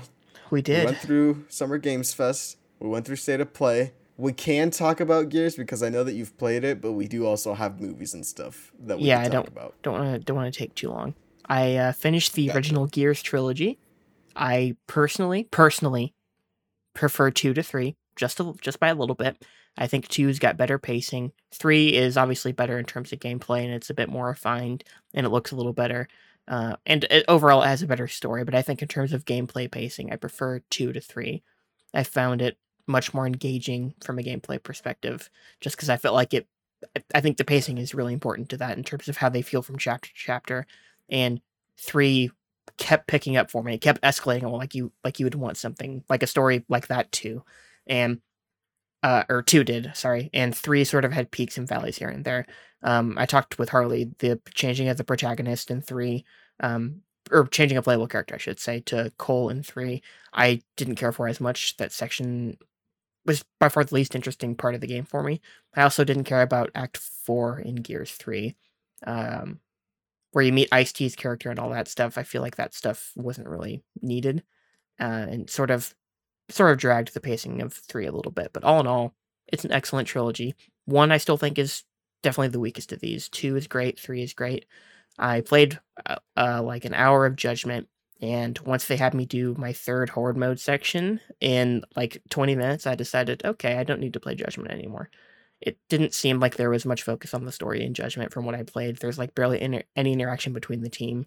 So it feels like just more Gears gameplay for the sake of gameplay, and I decided I might go back to it eventually, but I moved on to Gears 4, which had a rocky start, but I'm settling in nicely. I just finished Act 2 of Gears 4, and I played some of the multiplayer in Gears 4 as well, which was fun. Finally able to play a Gears game that had a multiplayer population, even though I don't think there's that big a population. I was at least able to find a game. No, that's understandable.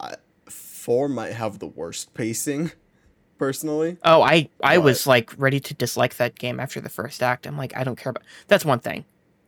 Fucking Marcus's kid is a total Nathan Fillion character in the way he's written. He even sounds like him too, and he feels out of place for Gears, and the whole vibe of all the new stuff just feels a little out of place to me. But as soon as you get back to Marcus, and I feel shitty for saying that. As soon as it gave me the thing I recognized, it got good. But in this case, I think it actually rings true, because I wasn't really digging the vibe of any of the new people. And as soon as we got to Marcus, things actually started picking up from a story standpoint. I will say nothing. Okay. Yeah, I will just say keep playing the game. yeah. Well, I know what happens from 4 to 5 as far as the playable character. So, and in terms Yes, of but I what, don't think you know the reason why, like the story Yeah, reason yeah. why, and that's a Yeah, yeah, very yeah. important thing. yeah, no, I'm just expecting that character to have more of a spotlight as this game goes on, because she's sort of intrinsically tied into the main story that's happening at the moment. It's less of what's happening with JD and more of what's happening with her and her family. So yeah, I'm still gonna play through it. I don't know if I'll like it as much as the original trilogy, even now after I've met Marcus and stuff. It's just not quite the same, which it shouldn't be, but also it just feels a little off, I guess. It doesn't feel as sharp. Just none of it feels quite as sharp, but I'm still gonna play through it, and it's an enjoyable game. Now, did you get the tomatoes? Yes, he really hated that they fucked up his tomatoes. Yes, but did you get like the tomato grenades? Oh no, There's an Easter egg where you can get tomato grenades. really? I think you get like 10 of them or something like that. and they'll throw tomatoes for grenades, and that's really funny and it's cool. Yeah, I didn't do But that. yes, when they mess up his rap, my fucking tomatoes. Yeah, John DiMaggio is just as good as ever. That much I will say. Yeah, John DiMaggio is always going to be good in that role, in my opinion. I don't think he's Yeah. given a bad performance in any of those games. But to be fair, it's kind of hard to get a bad performance out of DiMaggio. Yeah. Now, does he seem 25 years older in any real way? Not really, but I don't care. He looks older, but I don't really get the vibe that I don't get the vibe that he's any more weathered as a person than he was personally. At least not yet. For me, emotionally, he feels more weathered. Okay. I think And like I know what happened between you'll see games, that. but I guess I'm not feeling it to that degree yet, where I feel like he's a change in different character. Like, for example, Han Solo in The Force Awakens, I feel like has been through a lot of shit in those 30 years. I don't feel that to that degree with Marcus Phoenix, at least to this point. I will say the more you go along, and I think if you play Gears 5 as well, Which I you'll will. also, I think he emotionally has changed a lot, Okay. personally. Okay. But it is what it is. We will get an update on that later. Yes. For now, Nick, can you talk about the Jurassic movie while I go take a pee? Okay. I'll hold down the fort here. We were going to save that for the main event, but we can talk about other stuff after this. Okay. Sounds like he's gone because he stopped talking. So, this past weekend, the big movie release was Jurassic World Dominion, which is the third entry in the Jurassic World series, the sixth entry overall in the Jurassic/Jurassic Park series. So, a little bit of history for me as far as the Jurassic Park movies go. The first Jurassic Park, I did not like when I saw it for the first time, but the second time I saw it, I realized how fucking dumb I was, and that it was phenomenal, and every time I watch it, I love it more. I called it my favorite movie for the past 5 or 6 years. Now I go back and forth between that and The Two Towers, but it's right up there. It's 1A or 1B in terms of being my favorite movie of all time. I personally love The Lost World, the first sequel. Colon or no colon? It looks like no colon as far as Jurassic World Dominion goes, which seems a bit chaotic and lawless to me, but you know what? We're going to roll with it. Yeah, I love The Lost World personally. Jurassic Park 3 is kind of dull. It's watchable. It's only like 90 minutes, but I don't care for it. Really, Dexter? You're not going to wait for May to get back? Okay. Dexter's here. I'm going to let Dexter out in just a second. When we gain Jurassic Galaxy, Harley asks. Eventually. And then we'll get Jurassic Odyssey, Jurassic 3D World, 3D Land. Yeah. Yeah, Jurassic Park 3 I don't really You can care take Dexter out. for. Okay. Yeah, take Dexter out. Now you get to vamp. Alright, so Jurassic Park 3 he doesn't really care about. It's dull to him. A little bit of the third act saves it for him, but not really. And then Jurassic World, he despises. He hates that movie. He thinks it's absolutely dog crap. I actually don't know what he thinks about Jurassic World, the first one. I think he just thinks it's fine. It's nothing really horrifically bad, but he just doesn't care for it. Then Jurassic World Fallen Kingdom, he despises because of the ending and the premise that it sets up there.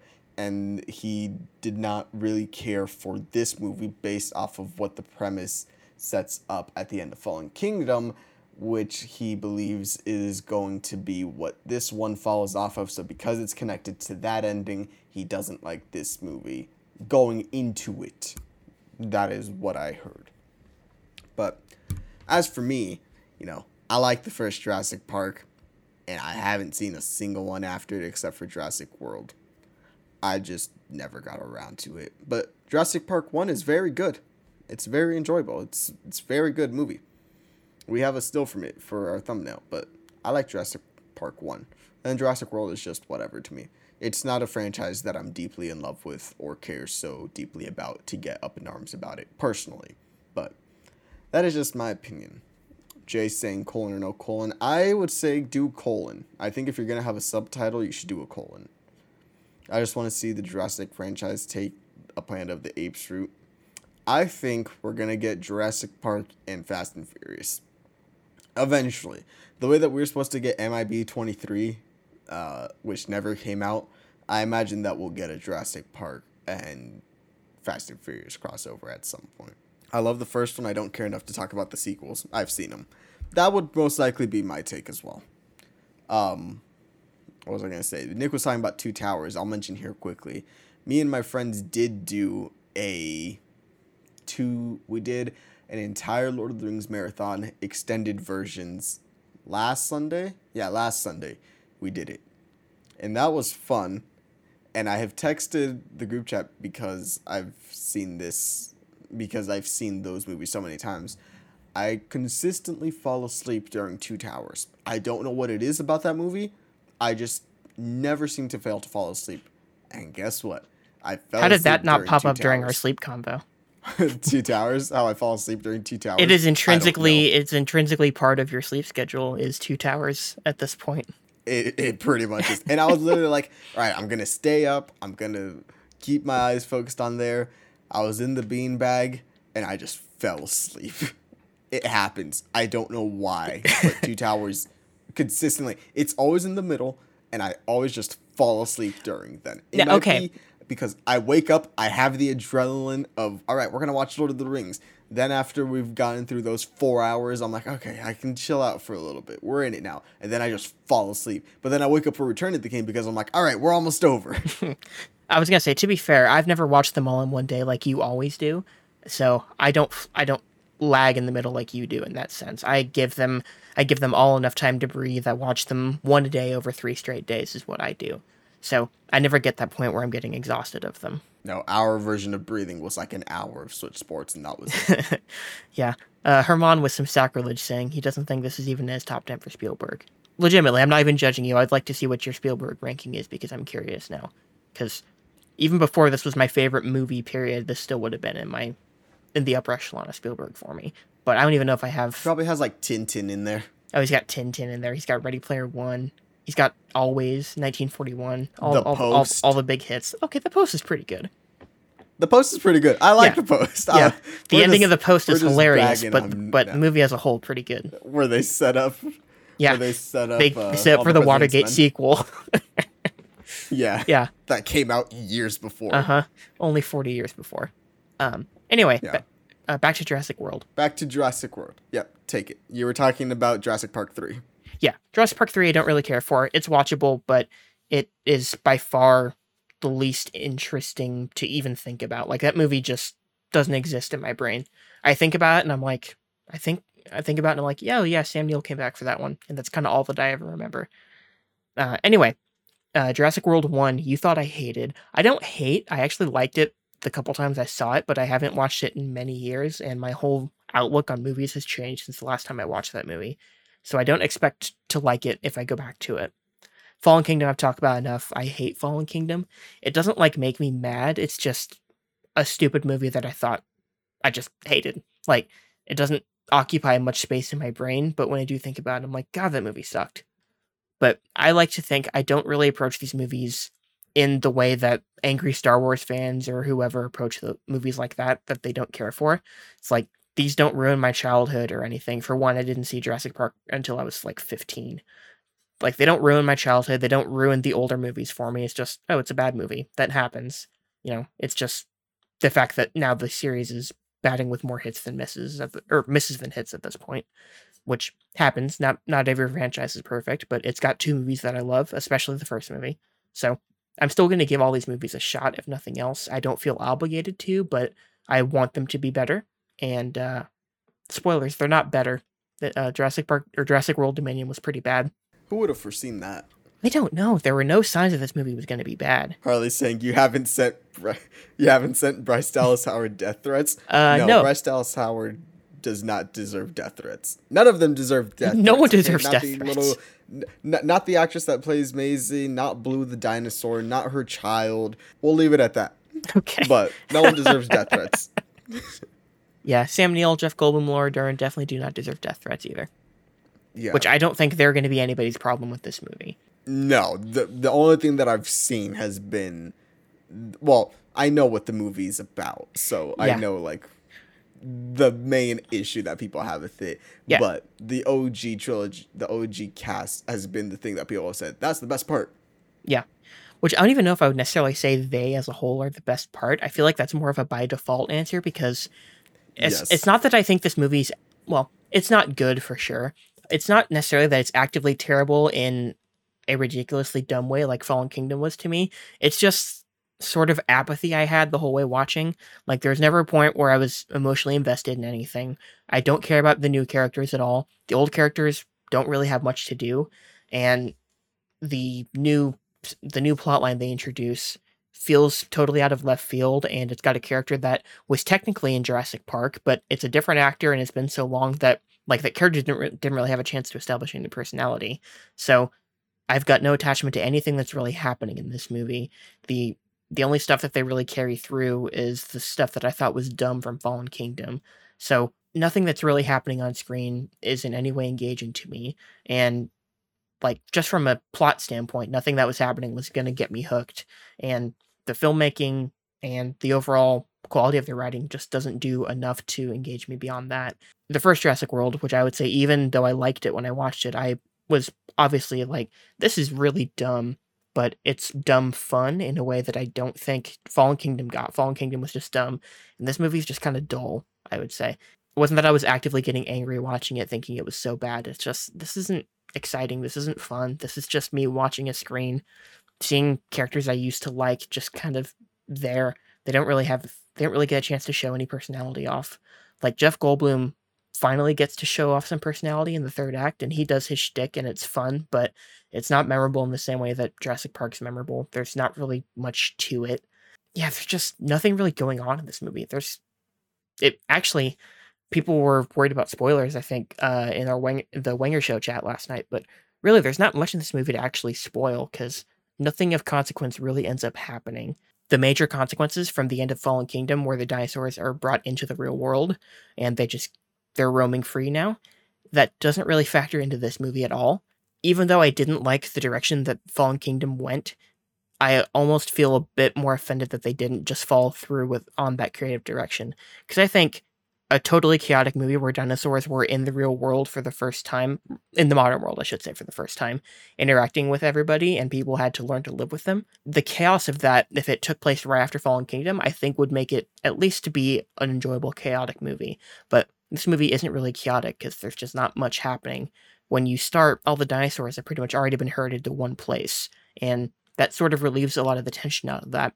And you also know, okay, everybody has to end up in this one place by the end. It seemed obvious where the movie was going, and it was constantly waiting to finally get there. And once the third act finally hits, it gets a bit more enjoyable because everyone converges finally, and there's also some actual dino action happening, which the dinos are missing from a lot of this movie, but we can get into that in the spoiler section.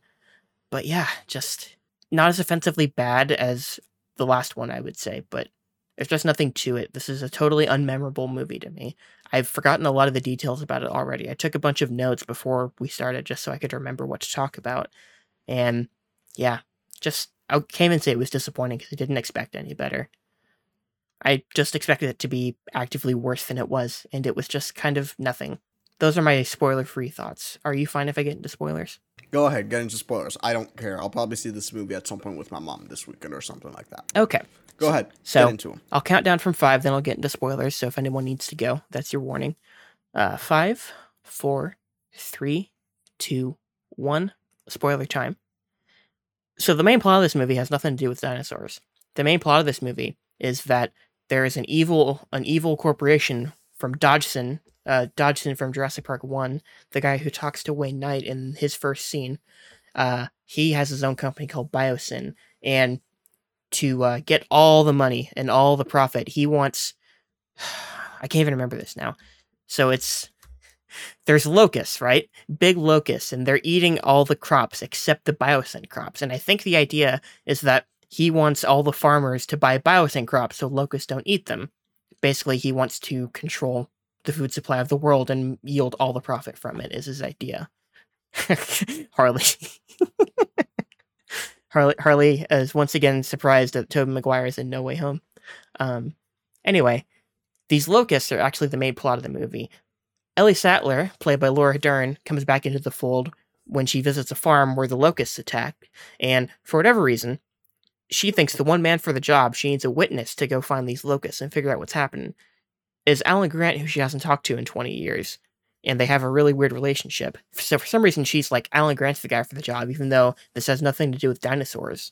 So they reunite, and it's a really awkward reunion. Not awkward in, like, the cutesy, fun, we know these characters used to be together, but they haven't seen each other in a long time awkward. It's just something's off, and I think it's particularly with Sam Neill in this movie. He just seemed off. I kind of thought he was terrible in this movie, and I love Sam Neill, especially as Alan Grant, but he just didn't have it in this movie. Laura Dern was like as good as she always is, but their chemistry was off, and Sam Neill as a whole was kind of off, so that dynamic wasn't really working in this movie. They go to Biosyn, and Ian Malcolm's working there as their in-house philosopher, which Dodgson says is he wants someone in-house to challenge him, and Ian, who has been vehemently against pretty much everything that this company and everyone else in the history of Jurassic Park has been doing, is working for them because he has 5 kids that he has to support, and it's the only reason you get for why he's working for the bad guys, and all he's doing there is just speaking engagements, I guess. Anyway, long story short, it's the flimsiest possible way to get all 3 of those people back involved in the plot. And they're off doing their own thing at Biosyn, while the clone girl from Fallen Kingdom gets kidnapped. She's been living off the grid with Chris Pratt and Bryce Dallas Howard as her parents. And Blue, the raptor, the one remaining raptor that Chris Pratt was training in Jurassic World, somehow just lives right by them. And she has a daughter who was somehow born. She somehow gave birth, and she has a baby who they call Beta. And you're supposed to get the sense that Beta and this clone girl are the same because they're sort of immaculate conceptions, if you will. So you're supposed to draw parallels between them, and those 2 get kidnapped and they get taken to Biosyn. So Chris Pratt and Bryce Dallas Howard have to go to Biosyn. And in the 3rd act, they finally converge, and it gets a bit more enjoyable at that point, I will say. You finally see the 2 old and new casts kind of converge, but there's no spark there because Chris Pratt and Bryce Dallas Howard's characters are so nothing, even though we've had 3 movies to establish them. Like, there's just nothing memorable about them. There's just nothing to them, and there's no magic there when the 2 casts converge. So that kind of sucked, but we finally get some dino action there. We get the T-Rex a little bit. We only get like 1 actual dinosaur fight. It's the T-Rex versus, hope I say it right, the Giganotosaurus, which I had to hear about 5 times before I actually knew what it was called, because everyone says it so fast. So that was weird. But yeah, the actual fight scene is very brief, and my main problem with this movie is that scene is sort of indicative of the main problem is I'm just dunking on this movie, Jay says. I'm just actually recounting what happens, mostly, but yeah. The main problem with this movie is that it seems like it actively does not want to give you dinosaurs, and that it only does so begrudgingly. It feels like Colin Trevorrow and everyone else involved in this movie creatively has this idea of what they want these movies to be now, and dinosaurs are not involved with them. They want this story to be about genetic engineering and how it can be used for good and for bad, and they use Jurassic Park as a jumping off point to get to that. It's about this clone girl, it's about the locust, it's about how you can use this for good and for evil. So Biosyn's using it for good, but Dr. Wu, who's inside Biosyn, or Biosyn's using it for evil, but Dr. Wu is inside the company, he's trying to use it for good. It's just weird because the whole point of Jurassic Park was that it's unwise to play God, especially if you don't have the discipline to do so, which John Hammond clearly didn't. He had a lofty idea, and he had the money to do it, but he was obsessed with the idea of just doing it. And that's kind of the whole point of Jurassic Park, but I feel like we've gotten way past the point of that now, to the point that this movie doesn't even feel like it knows what it wants to say. It wants to have its cake and eat it too. So the genetic engineering is bad because you can basically destroy the world if you have these locusts that end up destroying its food supply, but it's also good because you can use it to solve genetic defects, which is what we learn happens with the clone girl, is that her mother actually created her as a perfect replacement almost. She couldn't have a child because of her genetic defect, and it also ended up killing her really young. She was able to clone her daughter, and using the science, she made it so that she didn't have the same birth defect. So she was able to live a normal life that her daughter was able to live a normal life that she could never have. And they ultimately use this science to help solve the locust problem at the end of the movie. But the locust problem and the dinosaur stuff on the island are pretty much unrelated. They don't really interact, and once the characters escape from the dinosaurs on the island, then they just resolve the locust stuff really easy. So all of that is to say that this movie is a fucking mess, and none of it really gets brought together very well, and it definitely loses sight of the original point of Jurassic Park, which I think even Jurassic World is a bit more understanding of than these 2 newest movies are, because even that movie is like, they made the same mistake that John Hammond made, but they went further with it and they endangered far more people in the process, and it got them shut down, as it should have. I feel like Jurassic World, the first one, is more understanding of the overall point of Jurassic Park than these two movies are. These two movies have strayed so far off the beaten path in terms of what the point of Jurassic Park is that I can't roll with them for that reason, and that's on top of the fact that these movies just kind of fucking suck now. Which is disappointing, because I'm not, like, mad about these movies existing, but I would prefer if they were good. That's all I can say. So, did Marcus show up at any point during this movie? Did Maria, did Dom, any of them show up? I guess you'll have to go see it to find out. That I will not spoil. So what you're telling me is that Dave Bautista comes in with a bunch of armor and he starts yelling at Ian Malcolm and says, "Malcolm, get down!" I'm not saying that, but I'm not saying that. Interesting. Jay asks, was it even a dino movie? No, it really wasn't. Again, I feel like this movie actively avoids integrating dinosaurs into the main plot as much as possible. It has them show up doing very superficial stuff a lot of the time, I feel like, to give you the illusion that they're important to the movie. Like, there's a couple scenes early on where the little clone girl, like, she's helping guide these two Brachiosauruses, I think, out of town with a flare.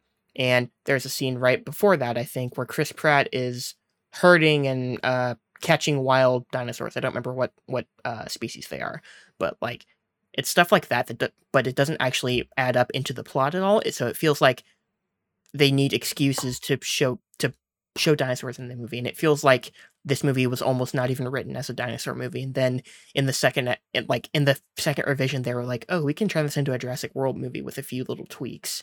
I don't think that's how it actually was, but it really feels like that with how much of an afterthought the dinosaurs feel like in this. Which, I don't need constant dinosaur screen time, but I also need to feel like they're helping drive the plot forward, which they do in all the other movies before this. Even Fallen Kingdom, like, the whole point of that is getting them off the island, and then the whole black market dealings that they do with them in Fallen Kingdom.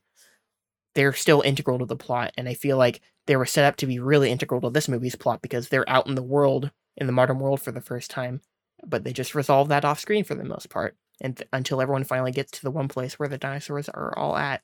So, yeah, all that to say, not really a dino movie, Jay. But can you talk about the feathers? There's one dinosaur with some feathers in there, and he's really cool. He's got long claws and stuff, and he stabs the Giganotosaurus at the end to kill it.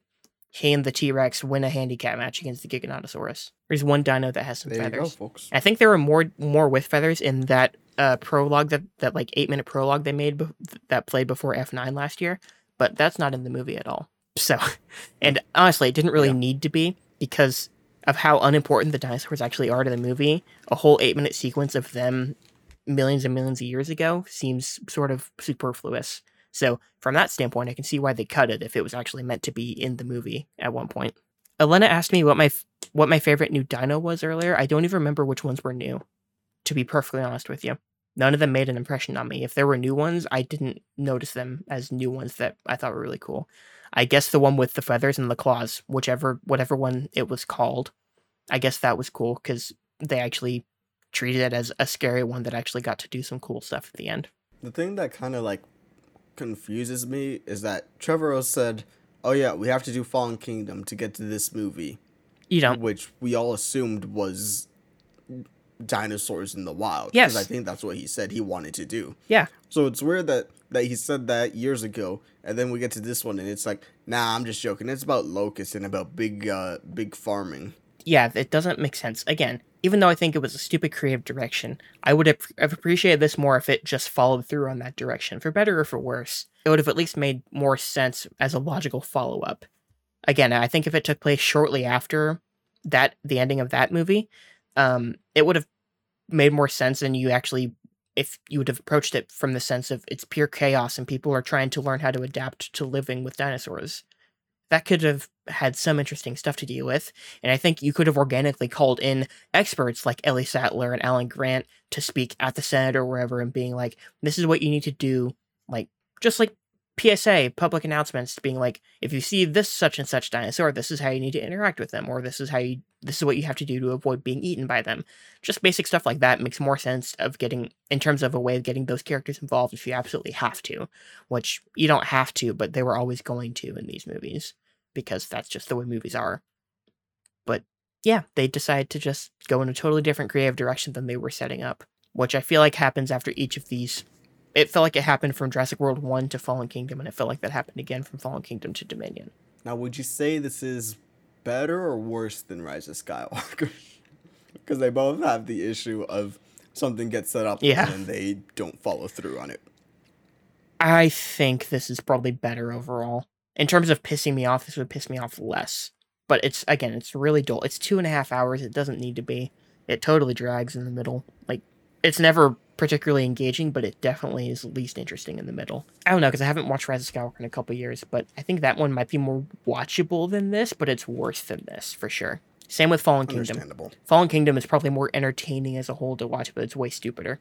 Understandable. Jay asked if this was the movie that Chirao compared to Joker. Yes, and I literally have no idea. Oh, he said the Giganotosaurus, the new big bad dinosaur, was like Joker. And after watching the movie, what the fuck was he talking about? Does anybody know? Anybody in the chat that saw the movie? Do you have any idea what he could possibly have meant by this, or if it was just some bullshit? I bet it was some bullshit. I don't know how you compare a dinosaur to Joker. Life finds a way, Manny. Life finds a way. Ugh. Well, I don't have anything to add to this conversation. My voice is so- tired from talking about that movie for a half hour straight. If you have more stuff you want to talk about, if there is anything you watched that you'd like to discuss or bring up.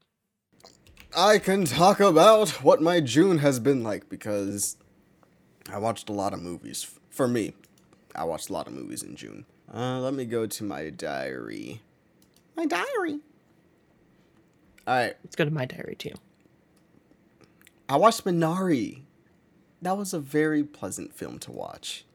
I'm glad that Did you see it? Heard it's great. Wanted to see it really bad. Oh my god. I forgot that you haven't seen it. I literally remembered as I was saying it that you haven't seen this movie yet. Yeah, that was one that I meant to watch when I got a Showtime trial from buying an AEW ticket recently, and Minari was the one that I forgot to watch before that trial ended. So I still have not seen Minari. Minari's good. I what highly I've heard. recommend it. That's a good one to watch. Apparently, Steven Yeun, apparently his Korean is not good. So, take that for what it is, but I thought he gave a good performance in general. Okay. I watched Moonlight, which is another really good movie. It's really great. Can't wait to see what he does with Lion King. Oh, you said Moonlight. I thought you said Moon Knight. I'm like, wait, that's not a movie. No, I saw Moonlight. That makes more sense. I'm like, the Moon Knight guy's making a Lion King movie? No, Barry Jenkins is. Yes, I have no interest whatsoever in whatever that Lion King movie is going to be. But Moonlight's fantastic, and If Beale Street Can Talk is also great. Did he do that one too? Mhm. Oh, I didn't know. I'll watch that one next. Yeah, that was the last movie he did. He did a show on Prime Video last year or the year before called The Underground Railroad, which I heard was fantastic, but it got totally buried. Like, no one talked about it. Which happens. That's streaming for you. Then I watched The Grand Budapest Hotel. Great movie. Very delightful film. Ralph Fiennes, one of my favorite performances of all time in that movie. It's very good. Love This him. one was much more my speed compared to French Dispatch. See, I find those two to be pretty similar in a lot of ways, so that's interesting. I can see it kind of, but this one was just way more for me. Speaking of things that weren't for me, Lady Bird didn't work for me. Oh, that one hurt when you said that. And then Elena agreed with you, and that hurt more. It did. It is this your king? Is Lady Bird your king? Yes. I don't know. Like, I hear a lot of people say, like, oh, it's like the voice of a generation. It really defines what it is to be a teenager and all this other stuff. And I'm like, not for me. It was very much just, it didn't work. I found it kind of just boring at certain parts. Didn't really get into it. And it's hard because I've been hearing about the hype for this movie for 5 years. So I was already kind of like jaded towards it.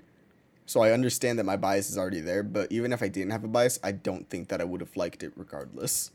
I watched it at the Best Picture showcase with a couple other movies that were nominated that year when it came out. And I had heard all the hype for it at that point, that it's like the movie with the most reviews before getting its first negative review on Rotten Tomatoes, I think was the accolade it had.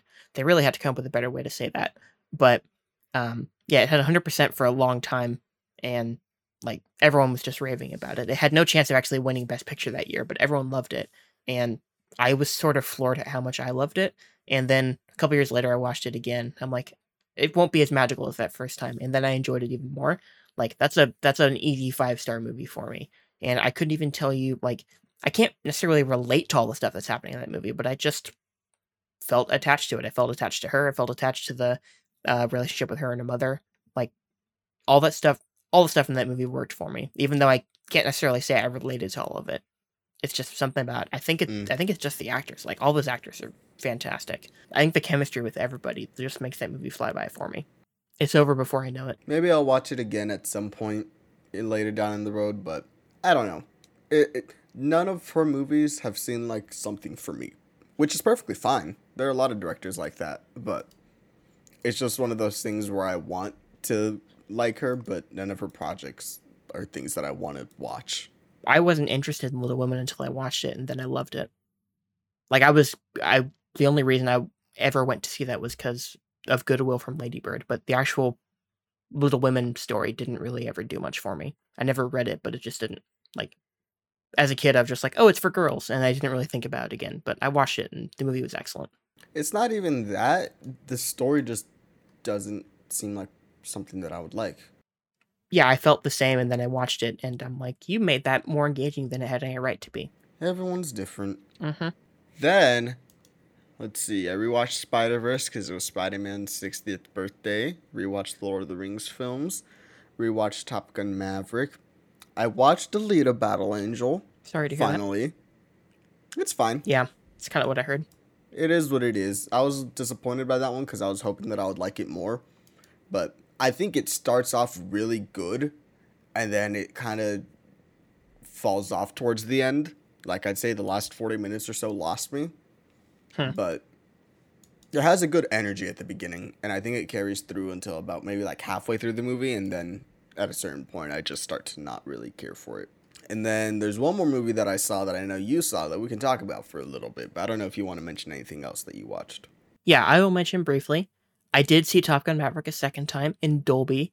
I don't think I'll see it a third time at this point, but watching it in Dolby was fantastic. Feeling my my seat shake every time the jets flew by was just wonderful, wonderful. Movie's great. Scientology works. I rewatched Prometheus and Alien Covenant. I still like them both. Covenant I particularly enjoy. I don't know if you've seen any of the Alien movies. Not really, no. F. Okay. Alien Covenant, I really like. Prometheus is still good. That's my opinion. I'm going to watch Alien again soon. The first Alien I fucking love. I rewatched Casablanca, which is still great. A stone cold classic, as if you had any doubt. A new thing I watched Crimes of the Future, the new Cronenberg movie, which I've been... Surgery is the new sex. Yeah, surgery is the new sex. That's right. I've been talking to Elena about this movie, and you are in that 3-person DM, so you see all the stuff we talk about, and it's funny how every new thing you see about that movie makes it seem less and less for you. I thought the movie would not be for me either, but I actually really liked it, because it really isn't too much of a body horror movie, which, like, body horror doesn't gross me out, but I usually am just, like, sort of whatever about it. It doesn't really have an effect on me either way. This movie isn't really that much about it. It's not very gross necessarily. I think there's just a good story at the core of it. There's a clear message. There's a clear allegory. If you want to see it, I think it's there for you to look at and examine. And I just really liked it all the way through. I love the performances. Kristen Stewart plays the weirdest character I've ever seen her play. You sent a video of her performance and you asked, is this real? Is this sped up at all? Or is it slowed down at all? And I'm like, nope, that's her. She's just a wacky little character in that movie, and I love it. Crimes of the Future is really solid. I would say if you have reservations about it because you don't really like horror or body horror, I would say you could still give this one a shot. I don't think it's too creepy to the extent that you would be totally turned off by it.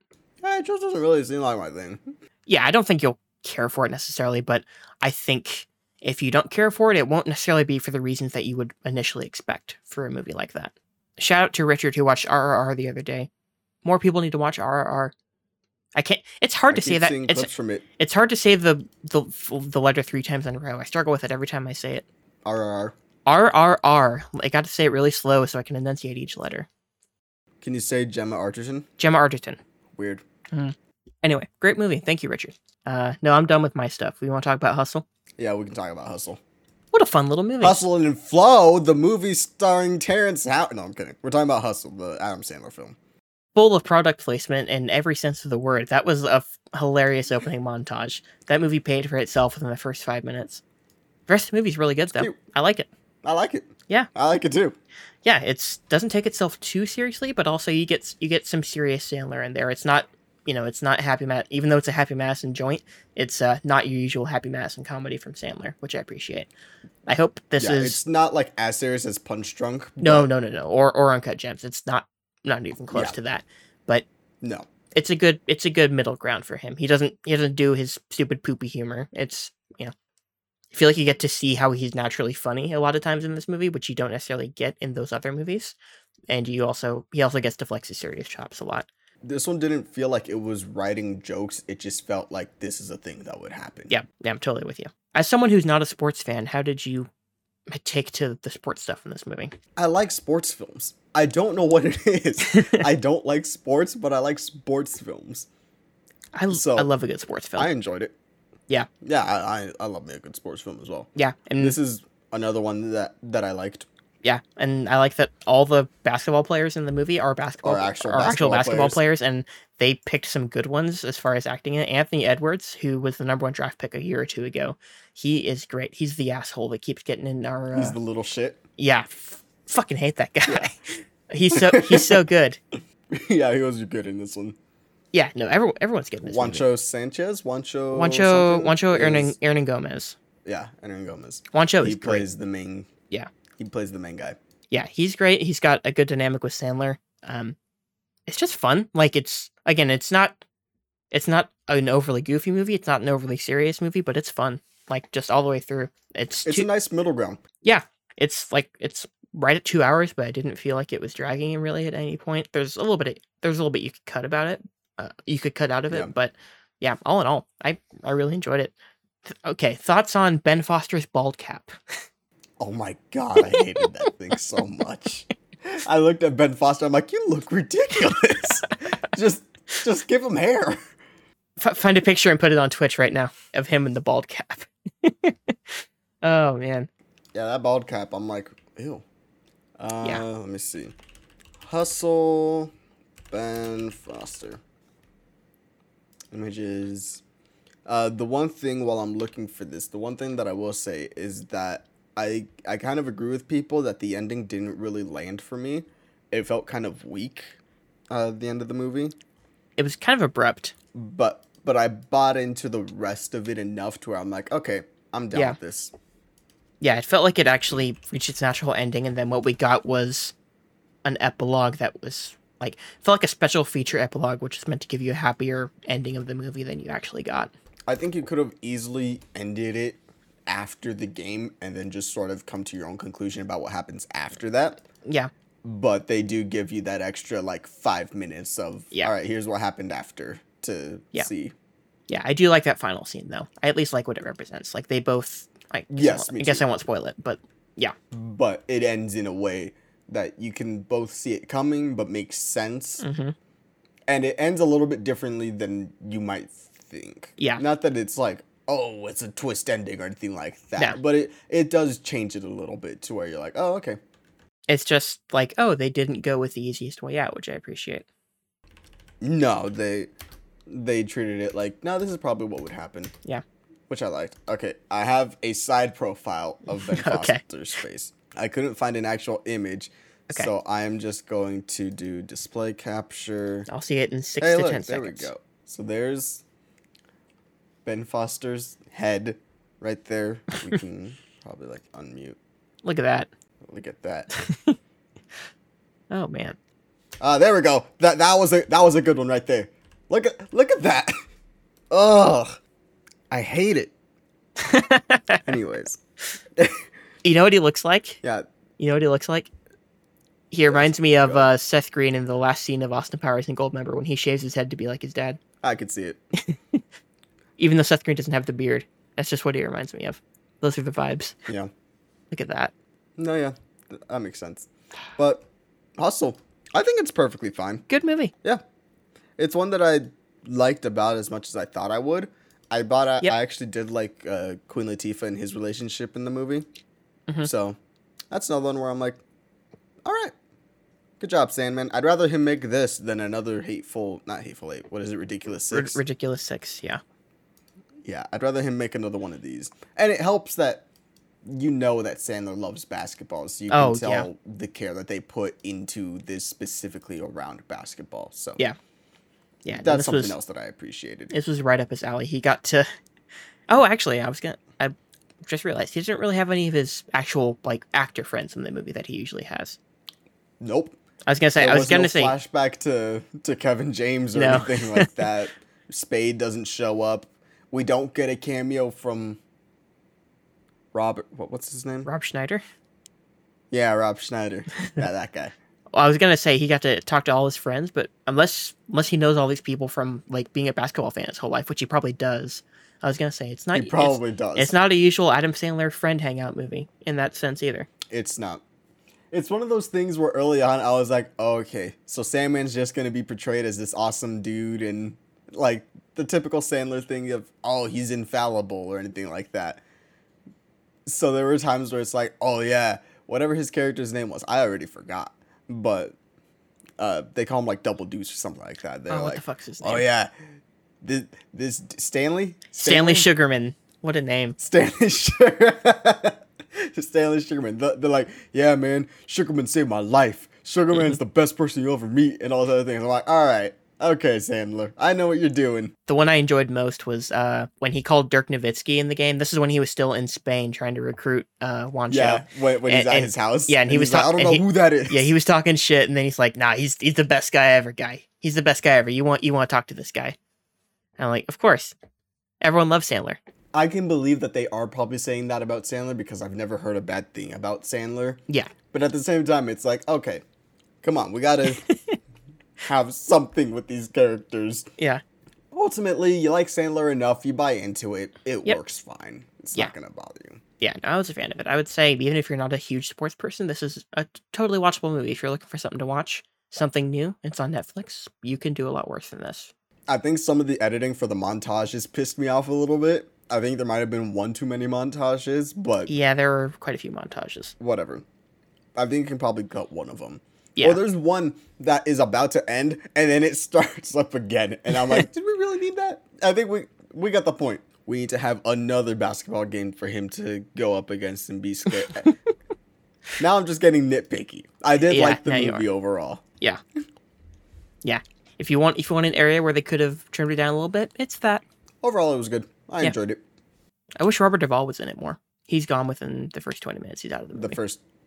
He's out pretty early. I did see Tall Basketball Player when he was, I think, in Germany or Russia or something like that. And so I'm sure people went, oh, look, it's the basketball guy.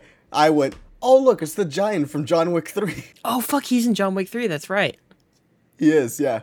Okay. I think I recognized him from that more than I did from basketball. Yeah. So when they got to the credits and he was a basketball player, I'm like, that makes sense. But my first thought was John Wick 3. Yeah. Because I knew that they were casting basketball players for the movie. So I'm like, okay, I'm sure all of these people surrounding Sandman are basketball people, minus Ben Foster and his sister in the movie. And Queen Latifah. But everyone else I just assumed were basketball players, basketball legends. Yeah. But except for him. Most of them are not actors, but a lot of them have like Kenny Smith, who played his friend, the Asian guy. His friend. Yeah. He's on TNT on their panel, but he's the only one who like wasn't playing himself. He was playing a different character, but like he gets a lot to do. Everyone else just kind of has like a scene or two. I said, we said this in the DMs. I was surprised that Stephen A wasn't there because I just sort of assumed basketball Stephen A from my goopy not watching basketball brain. So that was one where I'm like, really? No Stephen? Talking about this new kid? But whatever. Yeah. And then when he said that, I realized I'm pretty sure there's no ESPN employees in that movie. I don't know if... Because Skip wasn't there either. Well, Skip doesn't work for ESPN. He works for Fox. But it's like all the guys who work for TNT, which is a Warner Brothers company. Warner Brothers owns them. They got to be in the movie. So I'm curious what all the legal dealings were and why some people were in it and some people weren't. Not that you need more cameos necessarily, but it's just, if you're looking for the biggest media name, you would get Stephen A. Smith in this particular instance. You got anything else you want to talk about before we get out of here? I'm trying to think. Is there anything else I want to talk about? No. I mean, no, I can't say it because it's part of my Palooza. But Ah, damn. something that means a lot to me had a birthday recently, or is having its birthday tomorrow. So, Okay. I won't say what it is, but it's something that means a lot to me that I will be sharing next week for our little Palooza that we Your have. Palooza's next each week, other that's in our right. DM. Yeah, I know. I got Wenger gone week. All y'all are gonna be gone. Jay saying rip pizza. We know. We'll get to our thoughts on pizza next week. Yeah, so next week we will hopefully have a commentary. If our current plan falls through, then I think you and I will just find another movie to do. Yeah. Just so you guys have something next week. And then week after, so 2 weeks from right around now, will be a WingerCon recap. I might have someone who went to WingerCon on the show with me for that. We'll have Manny here too. Don't worry, but I don't know, will you? I might not show up. that's up to you. If you don't want to show up, if you're going to be a bitter little bitch about it, then you can just stay away. That was kind of harsh. I'm sorry. I was just going to say bitter, and then I'm like, you know what? I'm going to say bitter little bitch. Because why not? Why not be an asshole Yeah. for no reason? Anyways, guys, you can follow us on all of our socials. Hope you guys have a good rest of your night and rest of your week. And we'll talk to you guys later. Bye-bye. Bye-bye.